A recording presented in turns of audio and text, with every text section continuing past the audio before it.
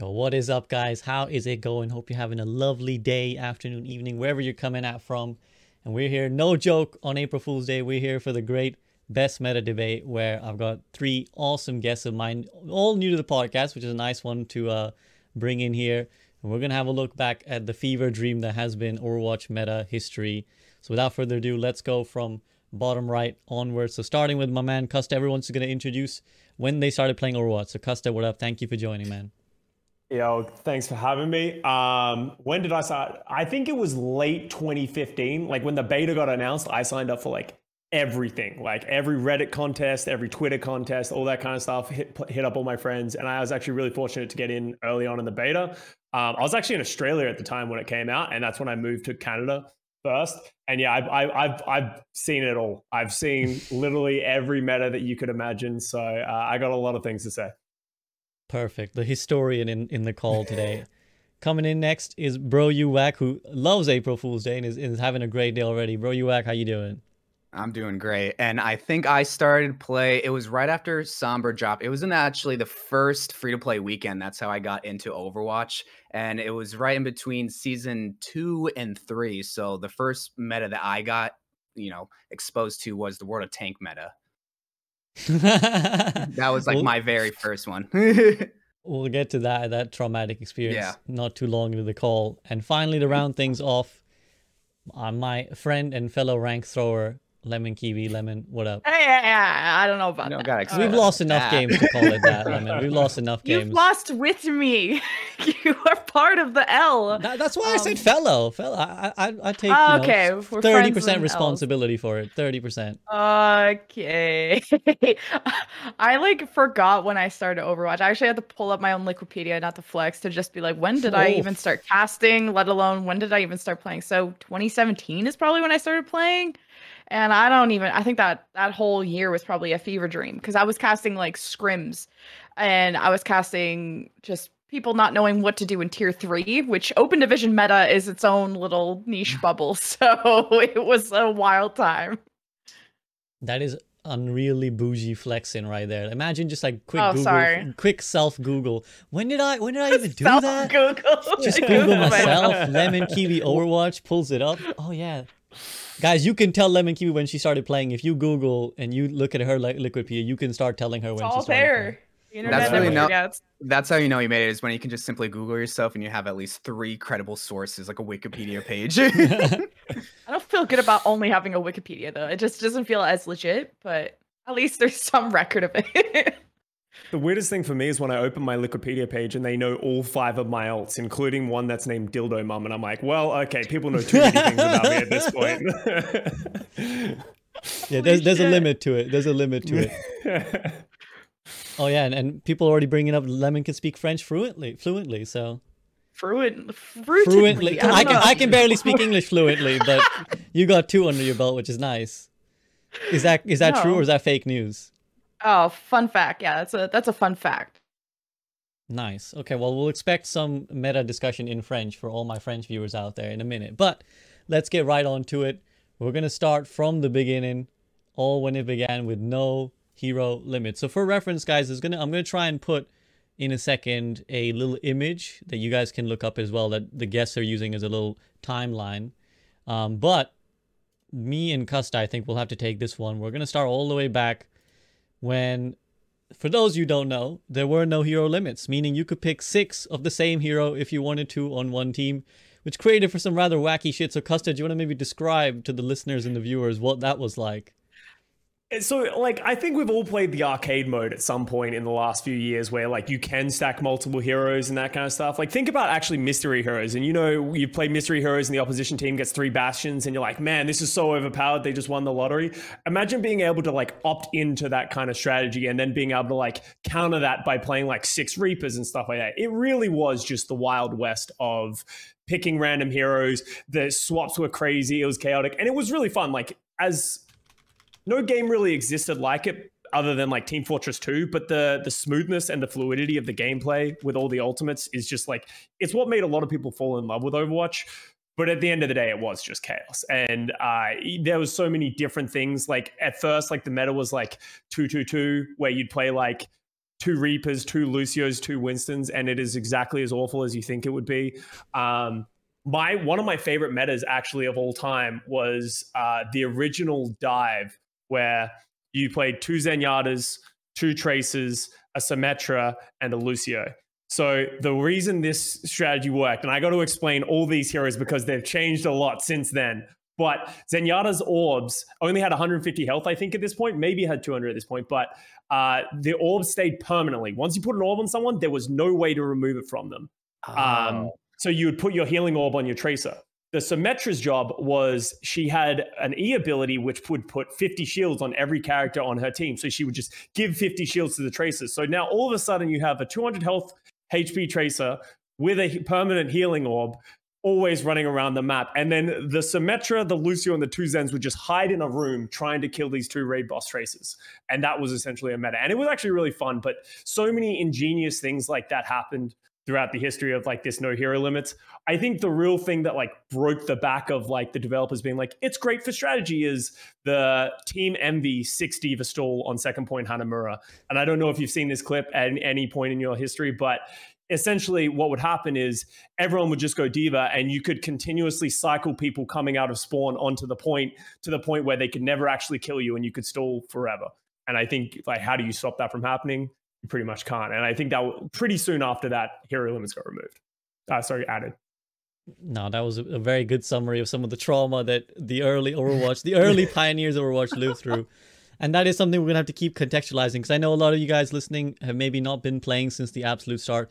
So we're going to describe some stuff and you're going to be like, that was a thing? Like, I cannot even believe that they would have That's me right now. Yeah. Believe it or not. It's funny that Custa does bring it up because Symmetra not only had like 1 iteration, she's had like 3 iterations of not only her ultimate, but her ability. It was like a permanent shield that you would give at the beginning of a round, right? And it would just stay the whole entire time until someone dies. And when you describe like Symmetra being meta, it's crazy to think that that's even possible. Then you remember it's like, oh, well, she did have the E ability. I did not even remember that being a meta at all. And there's 2 more. Go ahead. 6 turrets. And she was also that it was that was lock on Symmetra where her left click wasn't like a beam. It was like if you were close to them, it would like kind of like lasso you to them and it just did 1 million damage. Yeah, it was like it just like lashed onto them and did 1 million damage. It was a weird iteration of Symmetra. and 2 other pieces of context I would add to that. One is back then her ultimate was different. Her ultimate was teleporter, so you would put it in one spawn and it would come out wherever you chose to put it, which is incredible for stall because you could just put it behind the point A of something and people are just insta running back. Yeah. And remember that this is back when Torb had scrap. So he would pick up random pieces of scrap when someone, Lemon Kiwis again, I know her face is getting shocked. So initially... Do you even remember this? I remember the scrap. I remember the scrap. So remember... Not the TP ult. Yeah, so Symmetra had the TP ult and she eventually had 2 ults, which is the shield generator, which we can talk about in a minute. But so Torb, every time someone died, they would leave some scrap, which don't ask what the lore behind that is, what the mechanism behind why every person who died left some pieces of scrap. But Torb could pick up that scrap and then throw armor packs out. Not like Brig armor packs, which, went off. They were literally just these little floating, like a mega health pack, would just float on the ground. And you run over and pick it up, and it would give you that armor. What was it, 50, 75 for like? I think it was 50. But it could have been 75. There were so many broken things back in the day that like was just fun to have. It's kind of like Engineer from Team Fortress 2. I really feel like they just took Engineer and was just like, yeah, here you go, Torbjorn. Make him a gnome. Yeah. So if you think like a Brig pack Tracer is scary now, wait until you had the Symmetra buffed Torb packed Tracers with the Perma Zen Orb running around everywhere. So that was some severe trauma. I'm guessing that won't chart anywhere on your favorite. I mean, you did say you really had a fond nostalgia for it, Custa. Yeah, it's one of those things that like you look back on really fondly, but if you made me play it again today, I'd be like, this is the worst thing ever. But it's kind of like, playing like World of Warcraft Classic. You're like, it was so much fun when I was a kid, and you play it now and you're like, well, this was awful. Why did I enjoy this at all? That's kind of like how I imagine these things. It's a fun part of history, but I'm glad it's gone. Yeah, I'm glad that we moved away from that. Lemon and Zach, you guys happy that we removed no hero limit, or we added hero limits? So it's funny that you say that because it's one of those things where like you don't know what you don't know. So I joined around when they just changed it to where you can only pick one hero per team, and I thought, well, yeah, I mean that's just Overwatch. But I mean, as terms of like meme purposes, because it's kind of funny in this call we have a competitive player, someone who specs takes competitive player, and then me, who's more like I would describe as like competitive casual. So the 5 Winstons. You think of it as a strat. I think of it just like meme videos of all the Winstons just jumping out from the back line, and Superman music is playing in the background, and so that kind of stuff you never got to see anymore. And so that's, I think, when like the fun aspect of Overwatch started to like take a drop. But that's also when I joined. So I mean, it's not crazy to think, but I think that's just a good way of how Overwatch has evolved over the time. Yeah, In one aspect, the fun I went joined down, another aspect, it went after up. the hero limit thing, but I think I would throw up everywhere if I had to cast like 5 tracers. I think that I would just mentally collapse. So I'm glad I came in after all the trauma and we're going into a better place.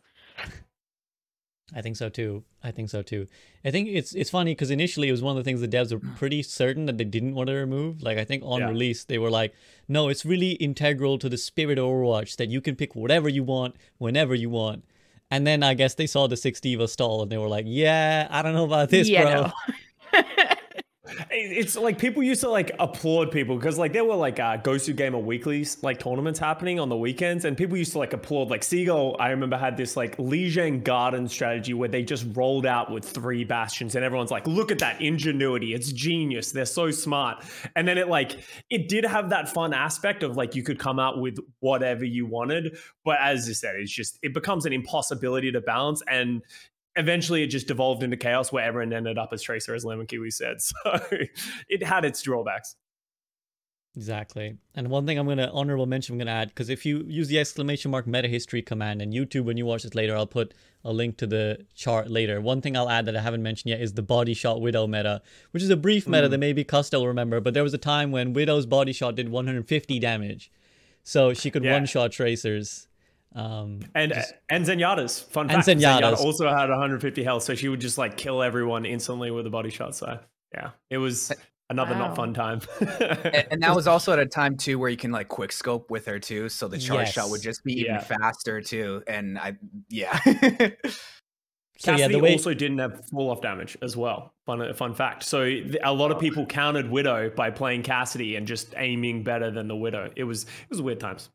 Shoot head. Better. Yeah, just aim better. And his right click was ridiculous. It's ridiculous now in a way, but it was ridiculous back then too, where you could just like 2 right clicks hog down basically. I want to say it was 70 damage a shot of the right click. So if you hit every single shot, it was like, what is that? 420 damage. Nice. So it's like it was pretty good.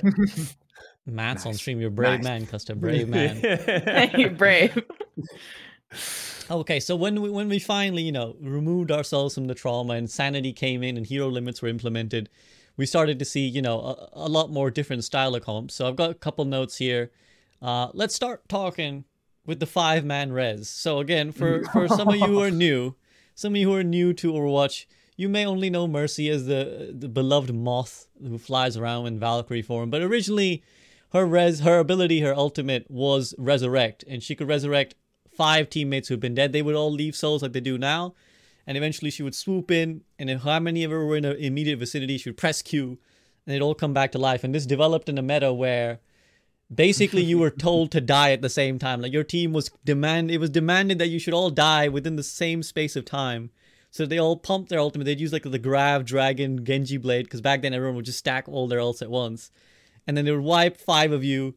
And then out from nowhere, this was the hide and seek meta, as it was called, because the Mercy would be hiding. She'd come flying in. It'd be the job of the Genji to find her. He'd never find her. He'd get flamed all day for it. She'd fly in, res 5 people, and that was it. The whole fight was wasted. So, guys, do you remember fondly the 5-man res meta? I know Custa does. I just know I want him to talk about it first. You want me to go first? Okay. Well, I know you're biased towards it, but I do want to know your perspective from a competitive player, but also a Mercy main at that time, because you got drafted by the Fuel as a Mercy main, correct? Well, I was a flex support actually, but back then Mercy was a flex support because Lucio was almost like a must pick in early days of Overwatch. So the flex support really just sort of played everything. And that's why when the Moth Mercy came out, it's like I've been playing Mercy for years at this point. But the best way I describe hide and seek Mercy is, you know, that scene from the movie The Shining where you're like hiding in the bathroom and then like the axe comes through the window. That axe is a tracer like looking for you as you're trying to hide in the wall. But like the thing that people don't realize about it as well, like in the early days of Overwatch, the radius was enormous as well. Like they did nerf it, I think, later on with the mass res, but like you could sit in the spawn of King's Row in the third point and just wait in there. So it was an easier hide and seek. It was literally just a hide and wait. And then your team would die on the cart and then you would just press Q and everyone would come up. But it got more complicated as they reduced the size of it. People are just looking for you, hunting. There's always that one teammate on your team that's like, no, I'm just going to try and live through the res instead of dying. And then as you res, they die. So then they don't come back to life. And you're just like, it was a weird time because nothing has ever been like that in Overwatch ever since then. And then like some people were really good at hiding. I sucked at hiding. I like playing the game. So it was a fun time playing Mercy back then, but another one where I'm glad it's come and gone. How dare you want to play the game? And I think people have to remember that it was like an instant res. It's not like Mercy where it's like slowly, it's like people die, boom, they're back to life like that.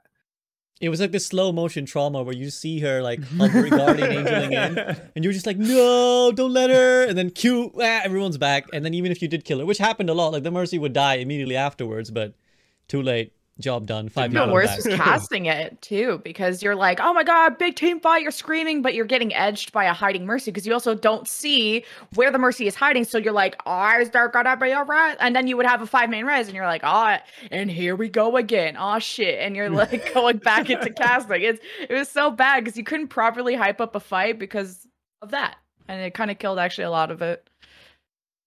And I know, at least from a viewer's perspective, this is when I first heard about like metas and whatnot, and I saw pro players like constantly complain about it. In fact, like I saw every single like Fuel member hate on the Mercy Man. I heard XQC and just everyone just hate the fact that skill was basically negated by one single button. Like that was really the I win button back in the day. Yeah, it was the early immortality. Yeah, that's it, right? Like it was the pain point of the community, right? Like Mercy, like back then, you know, we all like to hate on like, Baptiste now because of the immortality field. That's what it was back then. Is like this Mercy res is like you have to play Mercy because if you just don't have multiple people being res, like you're literally playing like what is it, like 9v6 at that point. So you had to play Mercy, and the sad reality is when they got rid of the mass res, they introduced something even more cursed, which was the Moth meta. So that's why Mercy's been meta for just like ever almost. Yeah, and we'll get to the Moth meta in a second, but I just wanted to mention a couple more honorable things before we get again to the infamous Moth meta that I'm sure Custa will have plenty of feelings on. So a couple notes that I put down were, I think this is worth explaining, the triple DPS from Rogue and then the triple quad tank from Envious. So again, a little bit of context, and I'm sure Custa and Zach, you seem to be quite fond of that period yourself as well. But essentially the two dominant Western teams, Rogue and Envious. Rogue were famous for their triple DPS style. So they had, again, this is going to sound weird to people now, but they had AKM on Soldier always. They had Soon on Tracer always. And then they would have Nico flex between Genji and D.Va, which is a very bizarre hero pool to have. But this was what it was. It was the flex between Genji and D.Va. And then they would have like a Winston and a Lucio and I think a Zen, maybe Ana's. Is that right? It went through so many different like iterations of people doing those kind of things. The thing that made Rogue and Envy so strong is that because of how strong Mercy was for all the reasons that we just highlighted, you could actually solo heal as Mercy. So what happened is they had wins on Rogue and there was Harry Hook on Envy, and both of them had very good aim for support players compared to, you know, their usual Lucio counterparts. So you would play like Soldier, Cassidy, and you just play these like high damage compositions, even a Symmetra on first point defenses. And it was just so much damage that was almost impossible to overcome. And it was like a really interesting thing. And then what ended up being the way to break it was these triple and quad tanks, like you were saying earlier. Exactly. So, and I think that's one that I remember Taimu became very, very famous for when he got picked up, I think, for the Apex tournament when he pulled out the Roadhog. And this is Hook 1.0 days, guys. So if you think there's some BS hooks now, there were some even more BS hooks back then. And so this was like a real period of time when, again, these two teams were really successful running these kind of comps. And it was really fun actually to watch the kind of philosophical conflict. We don't tend to get that a lot these days in Overwatch. You know, we tend to get mostly mirror matches. But back then you would get this sort of real philosophical combat between one team who thinks that the game should be played this way, another team that should be played this way. So, Zach, what was your kind of assessment of that time of Overwatch? Well, it's kind of like what you said at the beginning, where you and what Custis said, where you can really have a wide range of different heroes way before hero lock, whatever it was called, where some people can play 3 Bastions, or some people think that you should play 2 Tracers, 2 Zenyatas, whatever the case may be. And then I think slowly over time, it did just evolve into mirror matches where it was really put on display, like with GOATs, which I'm sure we'll talk about later. But that's, I think, what was so fun to see at the highest level, is that, like, okay, yeah, these people are good, but they're not just playing one single comp, and what are we best at, and we're going to run with that.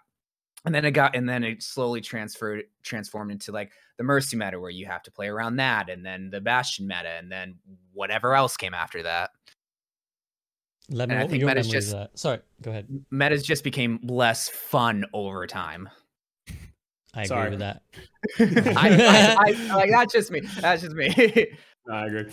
No, it is partly the doing of the Overwatch League, and we'll get to that in a second as well. But Lemon, what was your memories of all of that? Pre-Overwatch League, Overwatch. I don't know. I still feel like without the 2-2-2, everyone just kind of revolved around DPS, and it just became so deathmatchy, especially like casting like Contenders China and Korea. Like they just really love running like the 4 or 5 DPS even if they could. So glad I came in after the hero limits, but I'm one of the very few people who actually like the also role lots, because in certain regions it was really hard to just watch Tracers, Sombras, Pharahs in the air, and everyone's DPS, and you have one Mercy just flying in between everyone, and it was just horrible to keep track of.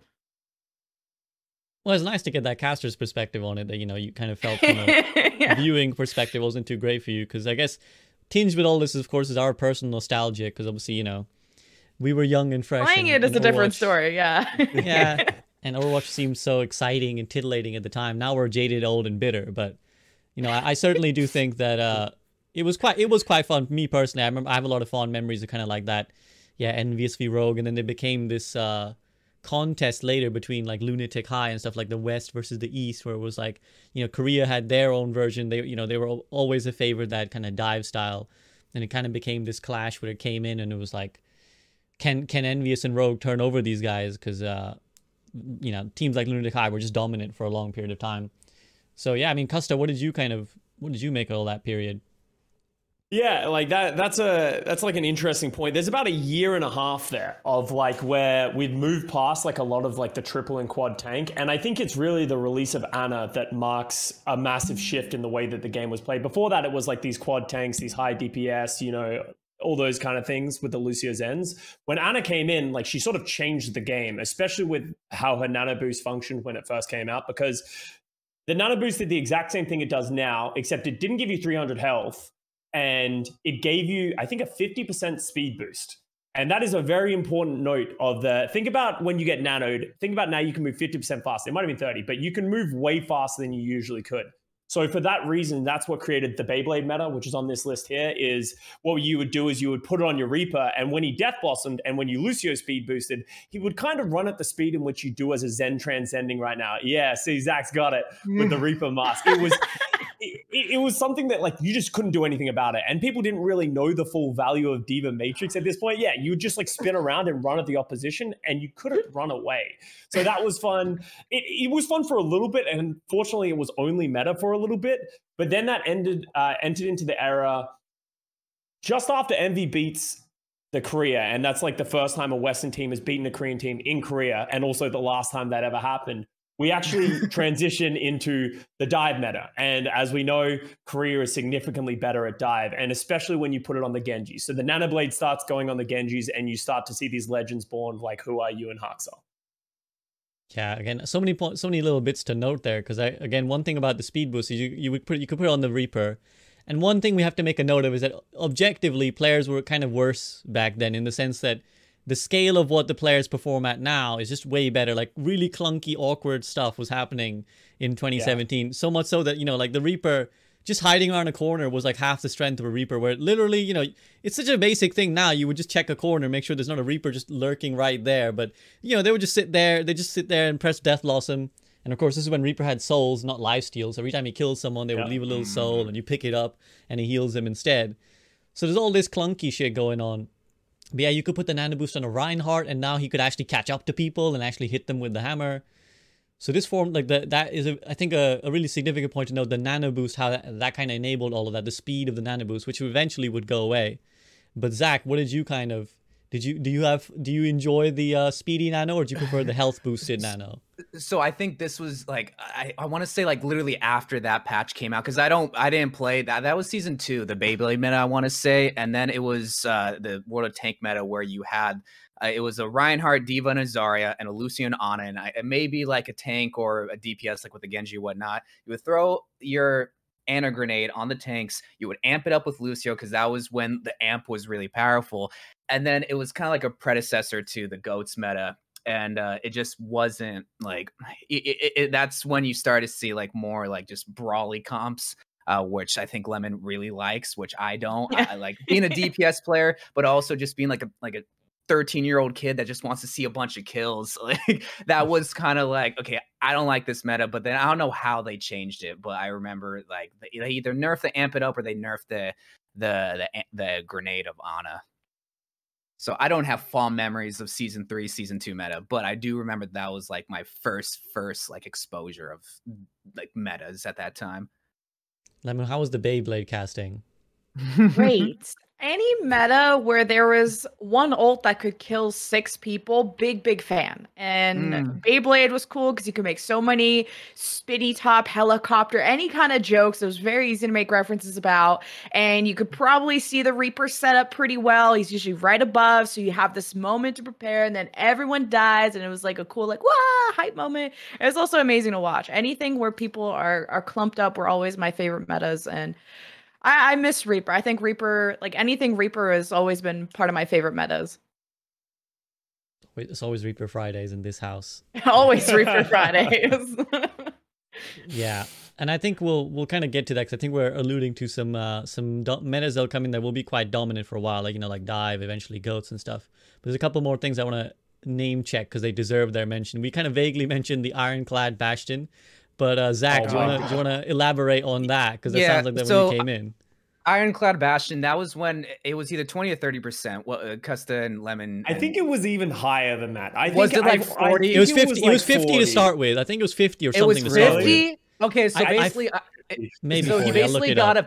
he basically got a passive ability, which when he was in turret mode, he got a 50% damage reduction. So on top of him having armor, he got a damage reduction in the most lethal position that you could be in with a Bastion. That was really the first like pirate ship comp that we saw. And that was, I think, the first moment where we really saw a true broken hero, where it's just like, you lose if you don't have a Bastion. At least with Mercy, like you just kill the Mercy, but you couldn't kill the Bastion. And it was literally the worst time to play Overwatch because it just took one person to break that game, and it was not fun at all. So a combination of historians in chat and a bit of Googling. It was 50 on the PTR back when they would actually, the PTR was the equivalent of the experimental is now, or they would give it to us for like a week in the PTR and then decide whether they want to put it in or not. It went to 35% live, and then eventually it settled on 20%. Okay. Yeah. It was like I remember just how traumatizing that was. Like we talk about trauma, that was the most traumatizing meta, even though it was just a short period of time. It was terrible. I have like a fond memory of like, I know it was on Dorado third point at some point. I don't know if he got nanoed. I don't know if he was but I remember grabbing a Bastion, being like a whole 16 just standing around and wailing on him, and we couldn't kill him. Like he just didn't die. And that was like the moment that I was like, this is just like as you said, it's not even like, oh, there's no, like, oh, we're just not playing the right combo. No, it's like there is no counterplay to what is happening here. He is just stronger than everyone else. And yeah, I think it only stayed in the game for about a week or two. Yeah, it was like 2 weeks or something. Before it really got heavy-handed nerfed. Oh, Lemon did warn us that her camera might crash, by the way. So if you're wondering why on screen, I'm now Lemon Kiwi, and there's a picture of a young anime girl as on where SVB formerly was. That's entirely intentional. So that's our true selves now. So I was gonna ask Lemon's take. I don't know if Lemon is still in the call. Can you still hear us, Lemon? I think she's deafened. Yeah. Okay, so we'll wait for Lemon to come back. But yeah, that was a bit of nightmare fuel. I think the Ironclad Bastion. I think, let me see here. So February 28th it was put in, and then 3rd of March they reversed. So it was like a week basically. Yeah. A hellish week where only Bastion and Costa has 6 teammates wailing on the one guy who won't die. This without immortality. This is so. And it was all an effort. It was all an effort just to try to make him better. Like that's the point of like these. Like there was some like big irrational buffs at the beginning. Whether it was like with Mercy or with the nerf or a buff with Bastion. He's still one of the worst heroes, but they tried to make him good and they achieved that, but they just do a little bit too much. And you know. Do you guys remember when he had a shield? Oh, wait, did either of you play at the time when he had a shield? That was before the launch, pre-launch. I know of it, but I never faced the terror. Was he good with the shield, or was he like still? Well, it was just more oppressive in the fact that, so for people that don't understand, when you were in sentry form, you had a shield kind of like Brig has when she's like holding right click. So Bastion just had that in sentry form. So you had to get through like a 200 health shield before you could even shoot the Bastion. And it was like, Bastion still wasn't that good because it was so immobile, but people were so bad at the game as well that it was like he would just sit in a corner and no one could kill him. So it was weird times. Do you guys remember when everyone thought Genji countered Bastion like really hard? Because like back then people wouldn't stop shooting the Bastion if he just like the Bastion just wouldn't stop. He'd get in sentry and just hold left click or the console equivalent. And back then everyone was like, just pick Genji. That's the first counter that I got taught. Like, because Bastion's a popular hero for new players because you just shoot and you kill things. So, okay, counter, deflect, you kill the Bastion and you win. So that's really, like, it's funny that you bring that up because, like, I thought he was a counter for Bastion, but it's because I don't see Bastion at all. So I never have to think, what counters the Bastion? No, but it was genuinely what the entire community settled on. Like for a while, they were just like, if they have Bastion, you have to pick Genji, stand in his face, and press E, and then he'll never think to stop shooting. Like it just won't occur to him to stop shooting. Lemon, and you're when back. They did stop shooting, you were like, oh shit. What do I do now? I didn't think this far ahead. Lemon, what did you make of the what we were talking about? We were talking about the Ironclad Bastion. I don't even remember that, so I'm gonna take a pass. I might have just like bleached my brain from whatever that was. The lucky ones. Perhaps for the best. Perhaps for the best. I noted down as well quickly the shield generator. So again, just for anyone who wasn't familiar, this is when it's interesting to think about this. There's a couple heroes that have clearly always been problematic. Bastion being one that they could never get right. Symmetra's another one. We mentioned that, you know, she's gone through many iterations. One of those was they gave her 2 ultimates. The only time they've ever done that in Overwatch. It was a choice of 2 ultimates. You either have your normal teleporter, which was one end sits in spawn, the other end sits wherever you want, which people would use this to grief other people by putting it at the edge of the map. So that immediately you press it out of spawn, off the map you go, no chance to respawn. You know, and then everybody 6 times report the Symmetra. And then they gave her the choice of a shield generator. And this would work in the same way where you could place one end of it wherever you wanted. And in a huge radius, without LOS considerations, everyone in your team would get, what was it, 50, 75 armor? I think it was 75. 75 shields, sorry. Yeah. Yeah. It was so oppressive. Sorry to jump in. But no, you go ahead. Let me describe to you, like, let me set you a thought picture here of you're attacking first point Hollywood, right? And then all of a sudden the Symmetra gets a shield generator and she puts it in that back pit of the first point of Hollywood. So now the defensive team all has 75 shields permanently until you can kill the shield generator. The shield generator has like 500 health, so the Tracer can't pulse bomb it either. So your entire team just has to bum rush this shield generator, and the entire team is just between you and that shield generator, and that's it. And then the worst thing on top of that is that people would play Torbjorn with the scrap armor packs during this time as well. So you would have 75 shields, 75 armor, and then nobody was killable at that point. And like it was almost like a GG at that point that you just lost the fight. So lost the map. So it had some interesting things. That was another one that didn't last very long. I think it was only about 6 months that shield generator lasted in the game. Yeah, I think back then, you've heard of eco pushes now. I think back then it was an eco push to like solo Dragon Blade the shield generator. Like that was a thing you would do. Where it's like send the Genji, have him blade it or something, and now we can actually play Overwatch. So Lemon, I'm gonna take it to you. Do you remember shield generator Symmetra and armor packing Torbs? Yeah, it was really bad to watch, especially on assault maps where I felt like the point B defensive spawn was just so deep. Like I'm just remembering where you'd have Volskaya stick a shield generator just so far deep in there, and as the offense, you're just scrounging to get to like so deep into Volskaya B just to get that stupid shield generator. And I remember it having like a decent amount of health too. I don't know if I'm misremembering. So it's not like you could just a lot. you can't just send like a tracer to go deal with it, or at least it wasn't easy. So it was very unfun, just particularly for assault. But I don't remember it being super horrible for other game types. But that was a long time ago. Yeah, well, you didn't have reliable places to put it on, like payload and King of the Hill, right? Because the fight was much more fluid. But yeah, Zach, what did you make of all that? I remember her having a shield generator. I don't remember it being so oppressive. Maybe it's because like just people didn't. Symmetra was still seen as a terrible hero a terrible support hero at this time, and I don't remember too much about it actually. It's good to mention though that she was a support hero. Actually, I actually blanked that she was once. I mean, this is back when there was no Roblox, so it really didn't matter where she was categorized. Oh yeah, that's true. But yeah, she was a support. And this is back when you get all those obnoxious messages like, not enough healers or not enough snipers. Yeah. Not enough damage. You're like, oh, okay, sure.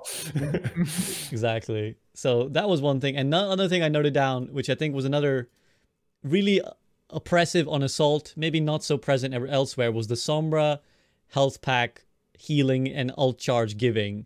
So again, this is when Sombra was released, for those of you guys who don't know. When she hacked a health pack, if a teammate took that health pack, it would give Sombra the equivalent art charge of whatever she healed. So this generated in a meta where essentially you take a fight. This is really dominant on Anubis. I remember very vividly, Temple of Anubis was defined, and Volskaya as well was defined by Sombra would hack the Mega under the bridge. You take a fight, everybody make sure they don't heal. They don't let the other healer heal it. There was usually one healer that you'd play. You don't let that healer heal it. You run down to the bridge. You all take turns. You all huddle around it like a campfire. You take turns grabbing that Mega. Sombra would get EMP. You fly in, EMP, kill them. All the poke damage you took, you run back to the bridge. You sit and you all take turns on the health pack. Sombra's like 80% to her next EMP already. And this was just the misery which was inflicted upon you every time you played. And this was really dominant at the pro level. I remember that. So, Costa, what was your memories of it? Yeah, so I actually remember this pretty heavily because this is like in the dead zone of 2017 where like no tournaments really happened. And there was one tournament. I actually played with Arc 6, which is actually a funny team because it's like XQC, Dante, Space, myself, Ginger Pop, and ZZA. And it was this thing, I literally made an alt account to learn how to play Sombra because it was the flex supports that ended up picking up the Sombra. You would play a solo heal Lucio, and the flex support on second point Anubis would hack that mega pack, and you would literally have Sombra EMP almost every fight, and it was like a never-ending cycle. And it was another one of those things that you're just like, this is so stupid because we can't ever enter. So it was one of those metas where it's like nobody's shooting at each other intentionally except for the Sombra because no one wants to give the other team like EMP. So it was just a never-ending cycle of going back and forth on that. Zach, do you remember much of that? This is exactly when I joined. Like Sombra was my first hero, and so I was still like roughly like a level 50, so I was still learning the game. Sombra, I don't remember her being so oppressive because people at the lower ranks just didn't understand how important EMP was. But looking at it now, yeah, EMP is like one of the closest we win button. Like press it's like you win. Even still now, EMP is I think still one of the better ultimates to use, but to just farm it on a single health pack, yeah, that's like what Custis said. It's not fun. You're huddled in a campfire, not going out and winning and shooting each other. Yeah, it's funny that you mentioned that a lot of the the metal ranks didn't really catch on, because I remember another vivid community event was my man Frito. Shout out to Frito. He released a video from Overwatch called Sombra is a Support. And I remember this became like a complete event in the community where people were like, what is this man talking about? He's an absolute idiot. He does not understand. Sombra is clearly not a support. She's categorized as damage. Of course, it essentially was her function. She was just there to heal you and, you know, win fights. But I remember that being a thing. But Lemon, what was that like for you? I think it was great as a support player. Like, if your flex support or any other support is ignoring you, then you just go grab a health pack. And I felt like it was like a team effort of just the Sombra would hack it, and it was a good mega, and everyone just like parties around the health pack and helps the Sombra, and then she would help you by EMPing and killing stuff. So, as a support player at the time, I was stoked for that. But I don't know if it was strong, but I liked it that it was giving ult charge. You were vibing. You were enjoying I was it. vibing. I'm helping the team by taking damage and feeding, and then giving her ult charge. It was great. Yeah, maybe we need that again. No, I have fond memories of Wells because it was interesting in a way. It just became so obnoxiously oppressive that it, you know, there were like, again, certain maps, that was it. So I think it was an interesting idea, but perhaps just went a little bit far. Okay, so let's fast forward. We talked about Sombra getting released as a hero. Now, who remembers when Doomfist got released? And his hitboxes were, I mean, if you think his hitboxes are bad now, they were even a bit more nutty back then. And that was when his punch was the size of Jupiter. And, you know, if you were caught in the vague vicinity, you were gonzo. Custa, I can see you're kind of already smiling about it. It was funny because, like, he was such a bad hero on release because of his hitbox being so big. But also, like, think about all the things of, like, why Doomfist is so oppressive in your brain now. No one knew how to do that back when it first came out. So everyone was just like, their way of thinking they could get kills is just punching from in front of you, which we all know is like a death sentence now. So that's still what I do. Yeah, same. And it just, for some reason, it never works for me like the other people. But it's just like, it's one of those things that just, it was such a high skill capped hero, and it still is to this day, that it was just so bad when it first came out. So people were like, oh, this hero is trash. The ultimate's the worst ultimate in the game, all that kind of stuff. So we didn't actually see a lot of Doomfist for, I would say, about a year after he got released. There was like obviously some annoying moments where he's just, as you said, punching you from Narnia, but it was like, it wasn't that oppressive as we see him today.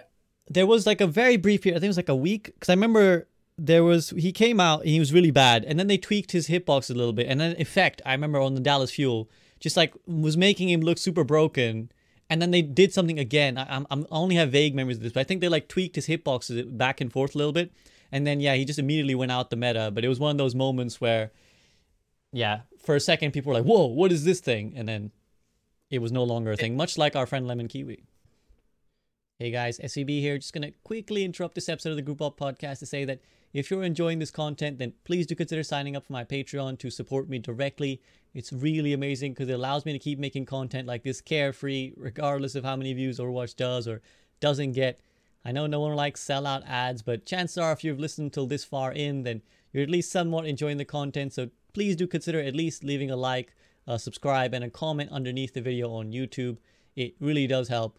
But that's it for me. Now back to the discussion.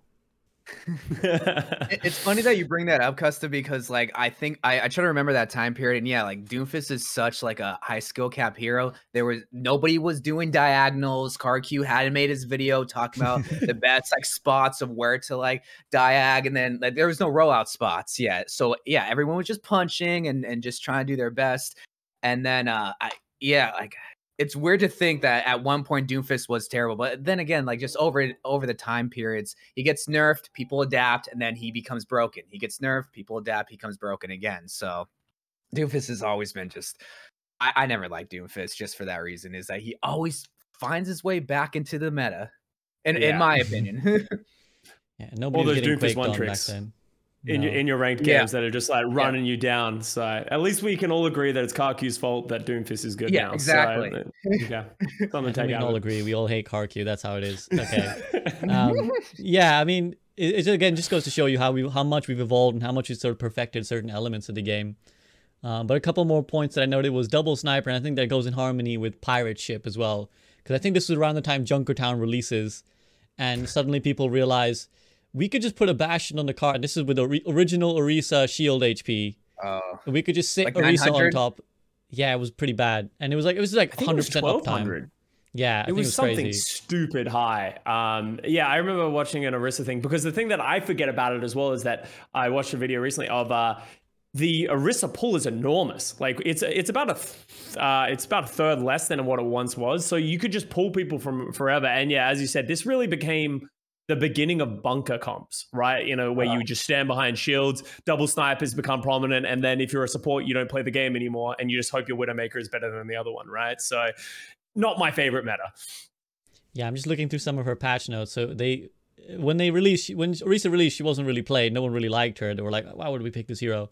And they started like, this is when the terms power creep really became a thing, because they were kind of slowly buffing her, trying to encourage people to play her. So I can just see here, they're like, we're going to reduce the cooldown from 12 to 8 seconds. We're going to make the barrier a little bit bigger. We're going to give Orisa a faster projectile speed. This, that, the other, blah, blah, blah. Oh, and yes, it was a 900 barrier on an 8-second cooldown. So do with that what you will, essentially. And a gigantic halt as well. So there was the pirate ship. And then, of course, it turned into double sniper as well with like the Hanzo Widow. I remember that vividly on Junkertown a lot, where people were kind of running this back when Havana wasn't a thing. Zach, did you do? Oh, go ahead, Custa. Go ahead. No. Zach, you want to go? I don't remember double snipe. I didn't even know that was a thing. Maybe again, just because like a diamond and masters and around that rank, like it's just, you know. But I do vividly remember pirate ship and like Orisa like creeping into the meta just because of somebody else. Like that always happens with Orisa. Orisa herself is never like, from what I've seen, meta herself just by herself. It's always because of Bastion, because of Roadhog, because of Baptiste, because of just somebody else. And yeah, like when she first came out, nobody picked her over Reinhardt or Dive with like, I don't know if Dive was still meta around this time, but just, yeah, she was not a good hero until of somebody else. And that always happens throughout the whole entire years of Orisa. Poor Orisa, never the always the bridesmaid, never the bride. Is that the saying? She's always kind of there to make someone else's day. But you just sit there, shield on cooldown, holding left click. Anything else? Any more memories of that, Costa, before we move on? Lemon Kiwi, by the way, for those who are listening to this later, she's, RIP momentarily. We'll bring her back later. As I said, I think this, like 2017 was a really weird era because, especially for me, because like I've been very heavily competitive sided for so long, is that in 2017, there was about a 6-month or like a 9-month period where after the first few months of 2017, Blizzard cut off a lot of tournaments until the end of 2017 when Contender Season 0 happened. So there was this like big break of like actual competition. So the only thing I really remember of this time is dying to Raksu with Scatter Arrow over and over and over again in ranked, because that's like really all I really did. And that's another thing that like doesn't really get talked about. Like Hanzo Scatter Arrow, as much as it was very niche, it was so oppressive and so annoying to play against. And like Orisa was one of those characters that, I think Orisa's just not fun to play, and that's why no one really played her, and that's why they kept buffing her, because like, am I going to play the jumping monkey, or am I going to play the horse that sits behind a shield like super far away from the team, right? It was just kind of an awkward time. Yeah, honorable shout out to the Scatter Arrow. So again, if you think Storm Arrow is bad, I mean, I'm actually not sure anymore what's worse, Storm Arrow or Scatter Arrow, but back then, Scatter Arrow... It's Scatter Arrow. It's Scatter Arrow without... It took no skill. It was random. You can get double. Have you seen Storm Arrow, Zach? No, I have. You actually have to like. It's not just random. It's not like I have a hatred for Hanzo because of Scatter Arrow. So that's why I'll die on this hill saying Scatter Arrow takes less skill and is way worse than Storm Arrow. I know Storm Arrow's bad. I get it. But Scatter Arrow's by far the worst ability in all of Overwatch. I think the worst ability. Yeah. I'm being a little bit facetious because I have a little bit of pet peeve for Hanzo. But yeah, you could just kind of aim it roughly at the floor of an Orisa, dead Orisa, just like scatter beneath her feet, scatter, and there that's gone. Lemon, are you back? Can you hear us? No. Well, I can see her mouthing no, but. Maybe we could play charades where Lemon kind of tells us how she feels about stuff, and we'll try and interpret what she's thinking, yay or nay. Yes, she can hear us. Lemon, thoughts on pirate ship? No, mega down. Okay. Thoughts on Scatter Arrow? Do you like Scatter Arrow? Yeah. No, I don't think there's a person alive who likes Scatter Arrow. To be fair. Maybe Raksu. Yeah. He literally left after Scatter disappeared and everyone started playing Hanzo and Stormare. He literally just stopped playing the game. And it's like, wow, he died with Scatter. I respect it. So Okay, I picked the right mic this time. Yeah, all that shit. But it's funny that you bring that up because of like that time period. Like it's basically in between like Apex and all the tournaments and then the actual Overwatch League season, and how the Overwatch League players like the top really didn't have like that big of a single influence of a meta at the time. Like it was just random like Pirate Ship or Double or Sniper, whatever worked, and it wasn't until like the first season when we started to see more single metas take over. Like I feel like there was multiple in a given time period because there wasn't the influence of the Overwatch League just yet. It's kind of like competitive is always like the highest level competitive, less so in 2017, but like ranked is always, or at least in the rank that I played, it has always followed very heavily of what's being played in the competitive scene. Obviously way more in Overwatch League. Like we've had a 6-month break here right now, like in the Overwatch League. I don't know about your ranked games, but it's just chaos at this point. I don't know if Roadhog's meta, Genji's meta, Doomfist is meta, chaos, but I see a lot of it, of everything. And then people are just sort of like giving up on the metas. And that's always happened throughout the time where when there's been less competitive things happening, ranked has just gotten more chaotic in general. Yeah. Yeah, it's like a bane and a curse. I think this is true of all esports, right? Like when there is an esport, people will tend to follow what's being done. I think perhaps the problem that Overwatch has, perhaps singularly, is that it's something that prides itself so much, at least in theory, on diversity, and yet the very nature of Overwatch League kind of mandates that you kind of hard lock something. And I was trying to have a conversation about this with my chat the other day, where it's like, there's not really, the way that Overwatch works is not really a reward for pioneering your own meta. And this is a little bit of a tangent, but I think it's relevant, which is that, you know, let's say there's a dominant meta. Again, I think this is most prominent in GOATs, and we'll talk about in a minute, but let's say there's a really dominant meta and you can spend 2 months practicing GOATs, right? Or you can spend 2 months searching for this new comp. In that time, you're just going to take L after L after L, right? Because you're trying new things. You're like, well, maybe this works, maybe this works, maybe this. You're all this time, you're just taking L's, you're losing. So if there's Overwatch League going on, say goodbye to your season. But on top of that, you're not really perfecting anything. You're just trying stuff. Maybe one of those comps, had you perfected it, would have been able to beat GOATs, but you don't know because you're experimenting. You're looking for this new thing. Let's say you find it after 2 months of hard work. You're like, okay, we found a thing that beats GOATs. What happens? Well, for like 2 weeks, you get to beat everyone who's playing GOATs, after which everyone copies what you did. And now it's back to the same state where everyone's going to start honing that one comp. They're going to keep running that one comp everywhere. And your reward for months of toil will be like a much smaller period where you're the only team who knew this one comp. Because it's very easy to just play that same comp in Overwatch. So and it's funny they say that. I think a team didn't the Hunters do this with Ball when GOATs was like really prominent, and they were the only team that like had some variation in their comp at that time.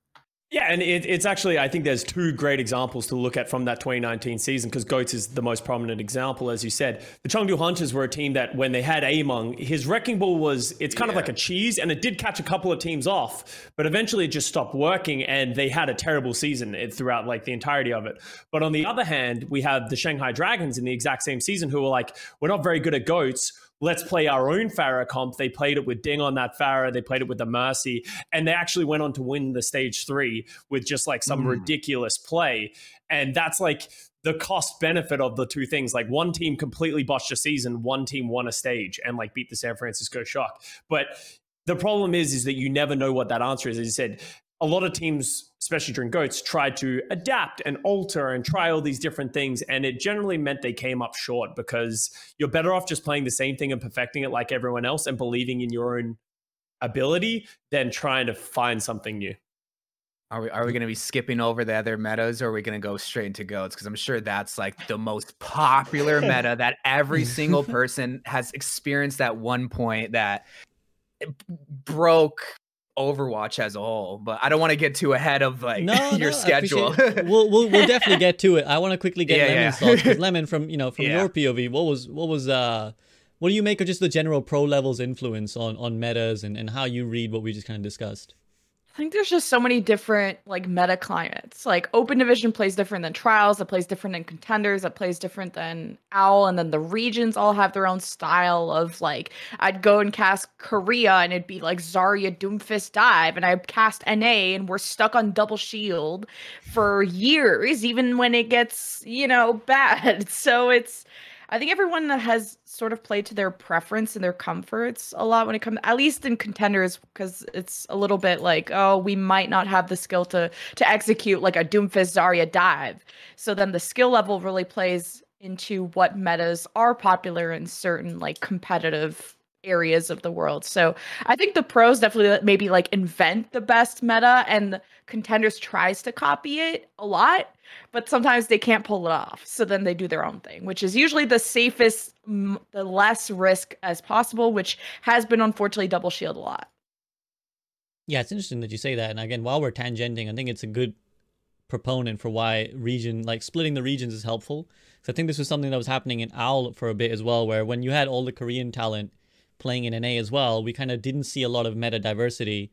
Whereas now that the regions are separate and they only meet for like a periodic tournament, we still see that kind of, Korea will play their dive, NA might play something else, and then we kind of get to see them come together and fight it out.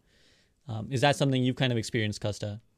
Yeah, well, like absolutely. Like I think that's when especially during 2018 and 2019, I think that's when we hit our most stagnant. And that is exactly the reason you said of in Overwatch League, literally the 12 to 20 best teams in the world were all playing and scrimming each other. So everyone came to the same conclusion. But because we're all scrimming and practicing in different regions, like even right now, if you look at the ranked leaderboards of the Asian region, the tanks are all Winston and Zarya. But if you look at the North American one, it's all Wrecking Ball and Sigma. And that's because we play very, very different styles right now. And I think this, well, I guess we're going into Overwatch 2. It would have been very interesting to see what would have come out on top over time if the two regions hadn't met. Would Double Bubble have been stronger, or would the slower star that the West likes to play, or Brawl, have sort of taken the cake in this meta? Yeah, Zach, any sort of thoughts on that before we do move on to some of the other metas that came just before GOATS? I guess I don't have a good enough opinion to talk about like pro influence, because at this time I didn't really like see a lot of it too much. I mean, as terms of a viewer, yeah, I guess a more competitive casual person, I would look for like the pros as their influence on what would be good to play, and then just go based off of that. And then when that doesn't happen, then it's like, okay, then we're just going to play whatever we want to play. Then it's like, if we're not going to follow a strict meta, then just play whatever you want to play. So, and that is relevant to mention, which, we're talking about metas. Of course, the higher you go, the more entrenched it becomes, right? For the majority of this, that's why I like name checking stuff like the shield generator, because even if that never really made it to a dominant sphere at the pro level, I could tell you it ruined a lot of ladder games, and especially in the, in the medal ranks and stuff. So it is relevant to mention that, maybe not all of you experience a lot of these metas in your games per se. You might experience something completely different where some broken thing just dominated. And speaking of broken things, I want to quickly shout out the damage boost on the Hanzo Dragon. That was a meta for a while, which was, again, for those of you who don't know, Mercy could damage boost a Hanzo while he was ulting. And this resulted in the Grab Dragon boost. Yeah, it was a whole meta for a while, I think, at the Overwatch League level, where you pick Hanzo, you pick Zarya, Grab Dragon, Mercy right clicks, and now Transcendence is useless. Yep. It was the good times. it was one of those times where it's just like it was one of those like checkmate cards where it's like these days, like there's always like counterplay, there's always something else you can do to deal with it. But like especially like divas weren't as good at eating dragons as they are now. But like it was just you couldn't do anything about it. If you got caught in the grab, it was over. And one of those very, very oppressive times. It was a tough casting meta too. I know I'm always on the casting grab, but it translates also to how fun it is to watch when how fun is it to cast is at least the comparison I like to make. And it was tough because back then I was still learning how to cast, and it was like you'd have these grab dragons happen every single time, and you're like, well, how hype am I supposed to get? Is this exciting that I've had the 5th grab dragon of this map? Like at this point, do we give a shit? And it was a weird time because then you could tell the cast got bored, viewers got bored of like the same fights. It's like this team had it, they moved 5 feet forward. Then all the other team have it, now we have a hold. And I guess it kind of plays the same as like GOATS of like, okay, we throw grab, we win fight. And yeah, it was kind of lame. Yeah, no, absolutely. And then one of the few occasions where the dev stepped in and nerfed one very particular interaction, which was that, now Mercy can no longer damage boost a Hanzo Dragon, which is, yeah, that's why. If you ever wonder why is that a thing? Well, this is why. Okay, another couple things to check off. Hack Fist. the famous, I think, World Cup Canada strat where they were running Sombra Doomfist. Lemon, you might remember this more vividly than others. I don't want to remember Team Canada. I'm sorry. Can I go next question, please? No comment. Okay. You remember when XQC skipped out on Team Canada matches to go and play Overwatch 2? Team Canada remembers. There's a lot of bad memories just around Team Canada, but that was actually after, I think, the Hackfest. I'm not sure, but yeah, we don't talk about that.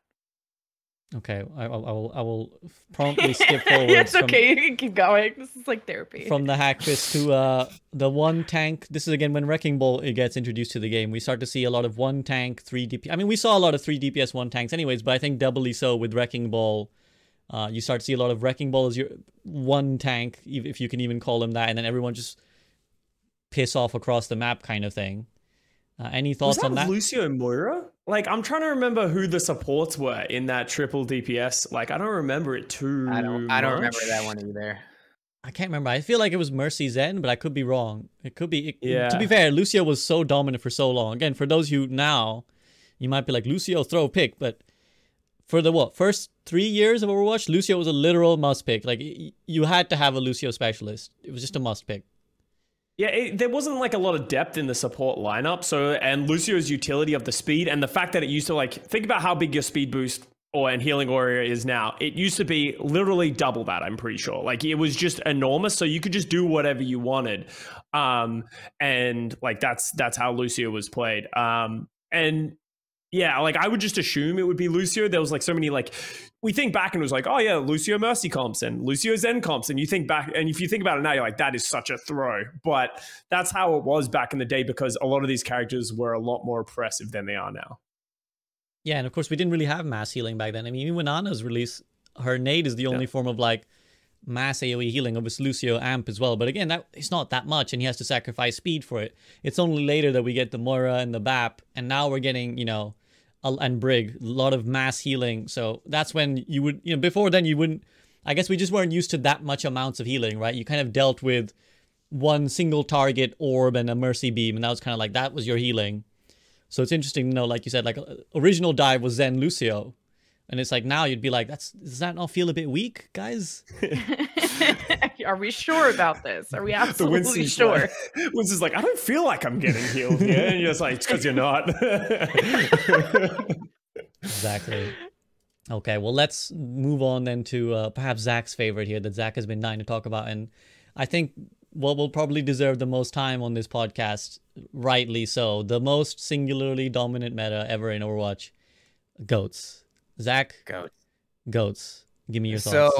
So, Goats first started off from either Runaways, or I think they popularized it, and then it was like from a team actually called Goats, and it was basically 3 tanks, 3 supports. You had Reinhardt, D.Va, Zarya, and Zenyatta, Lucio, and Brigitte. There was really no variation. Maybe Zenyatta for Moira, if I do remember. Well, but what was that?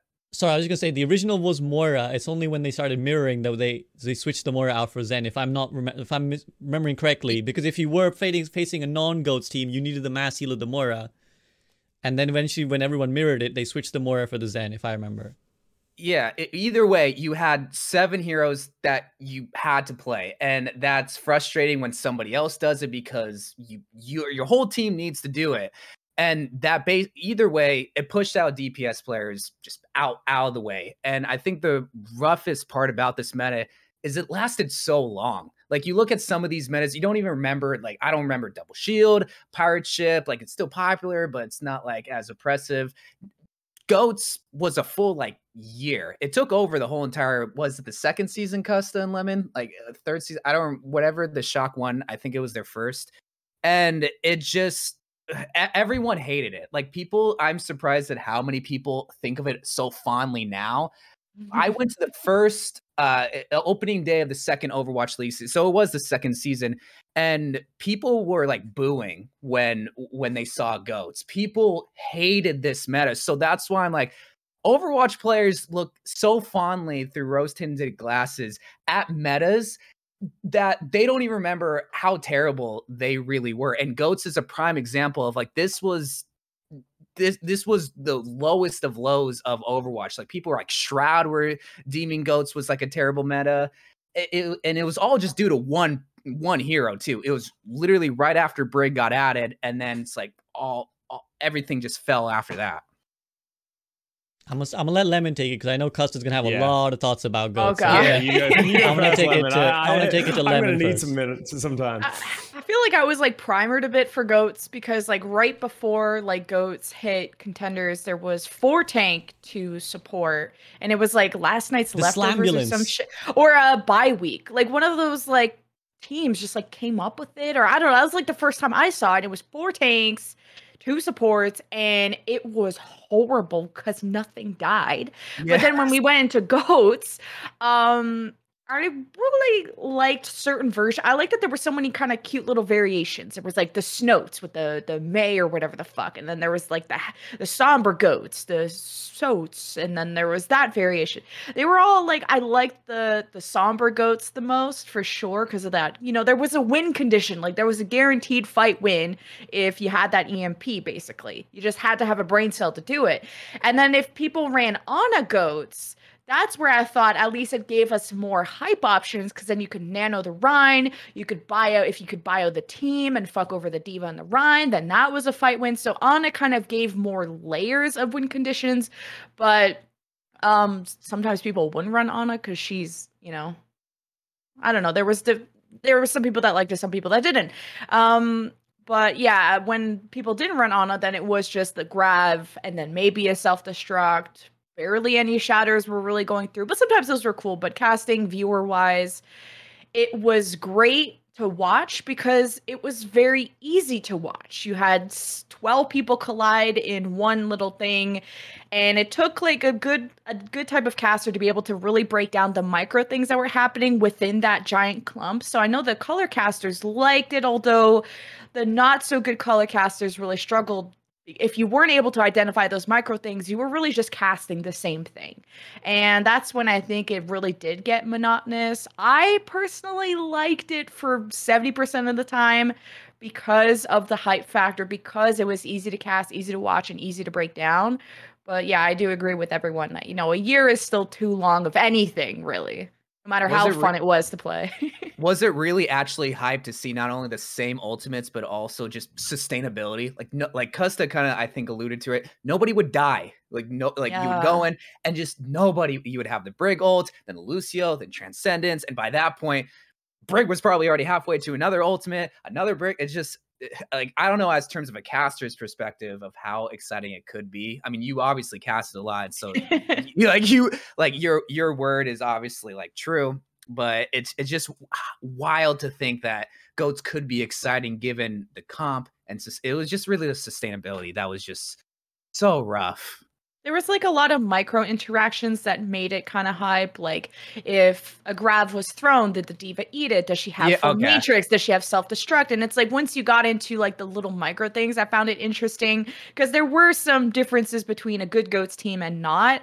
And then like I said, when the Ana was thrown in, I think that some teams picked up the Ana as one of the supports, and then that kind of helped speed some fights along with the bio grenade kind of stopping some of the sustain.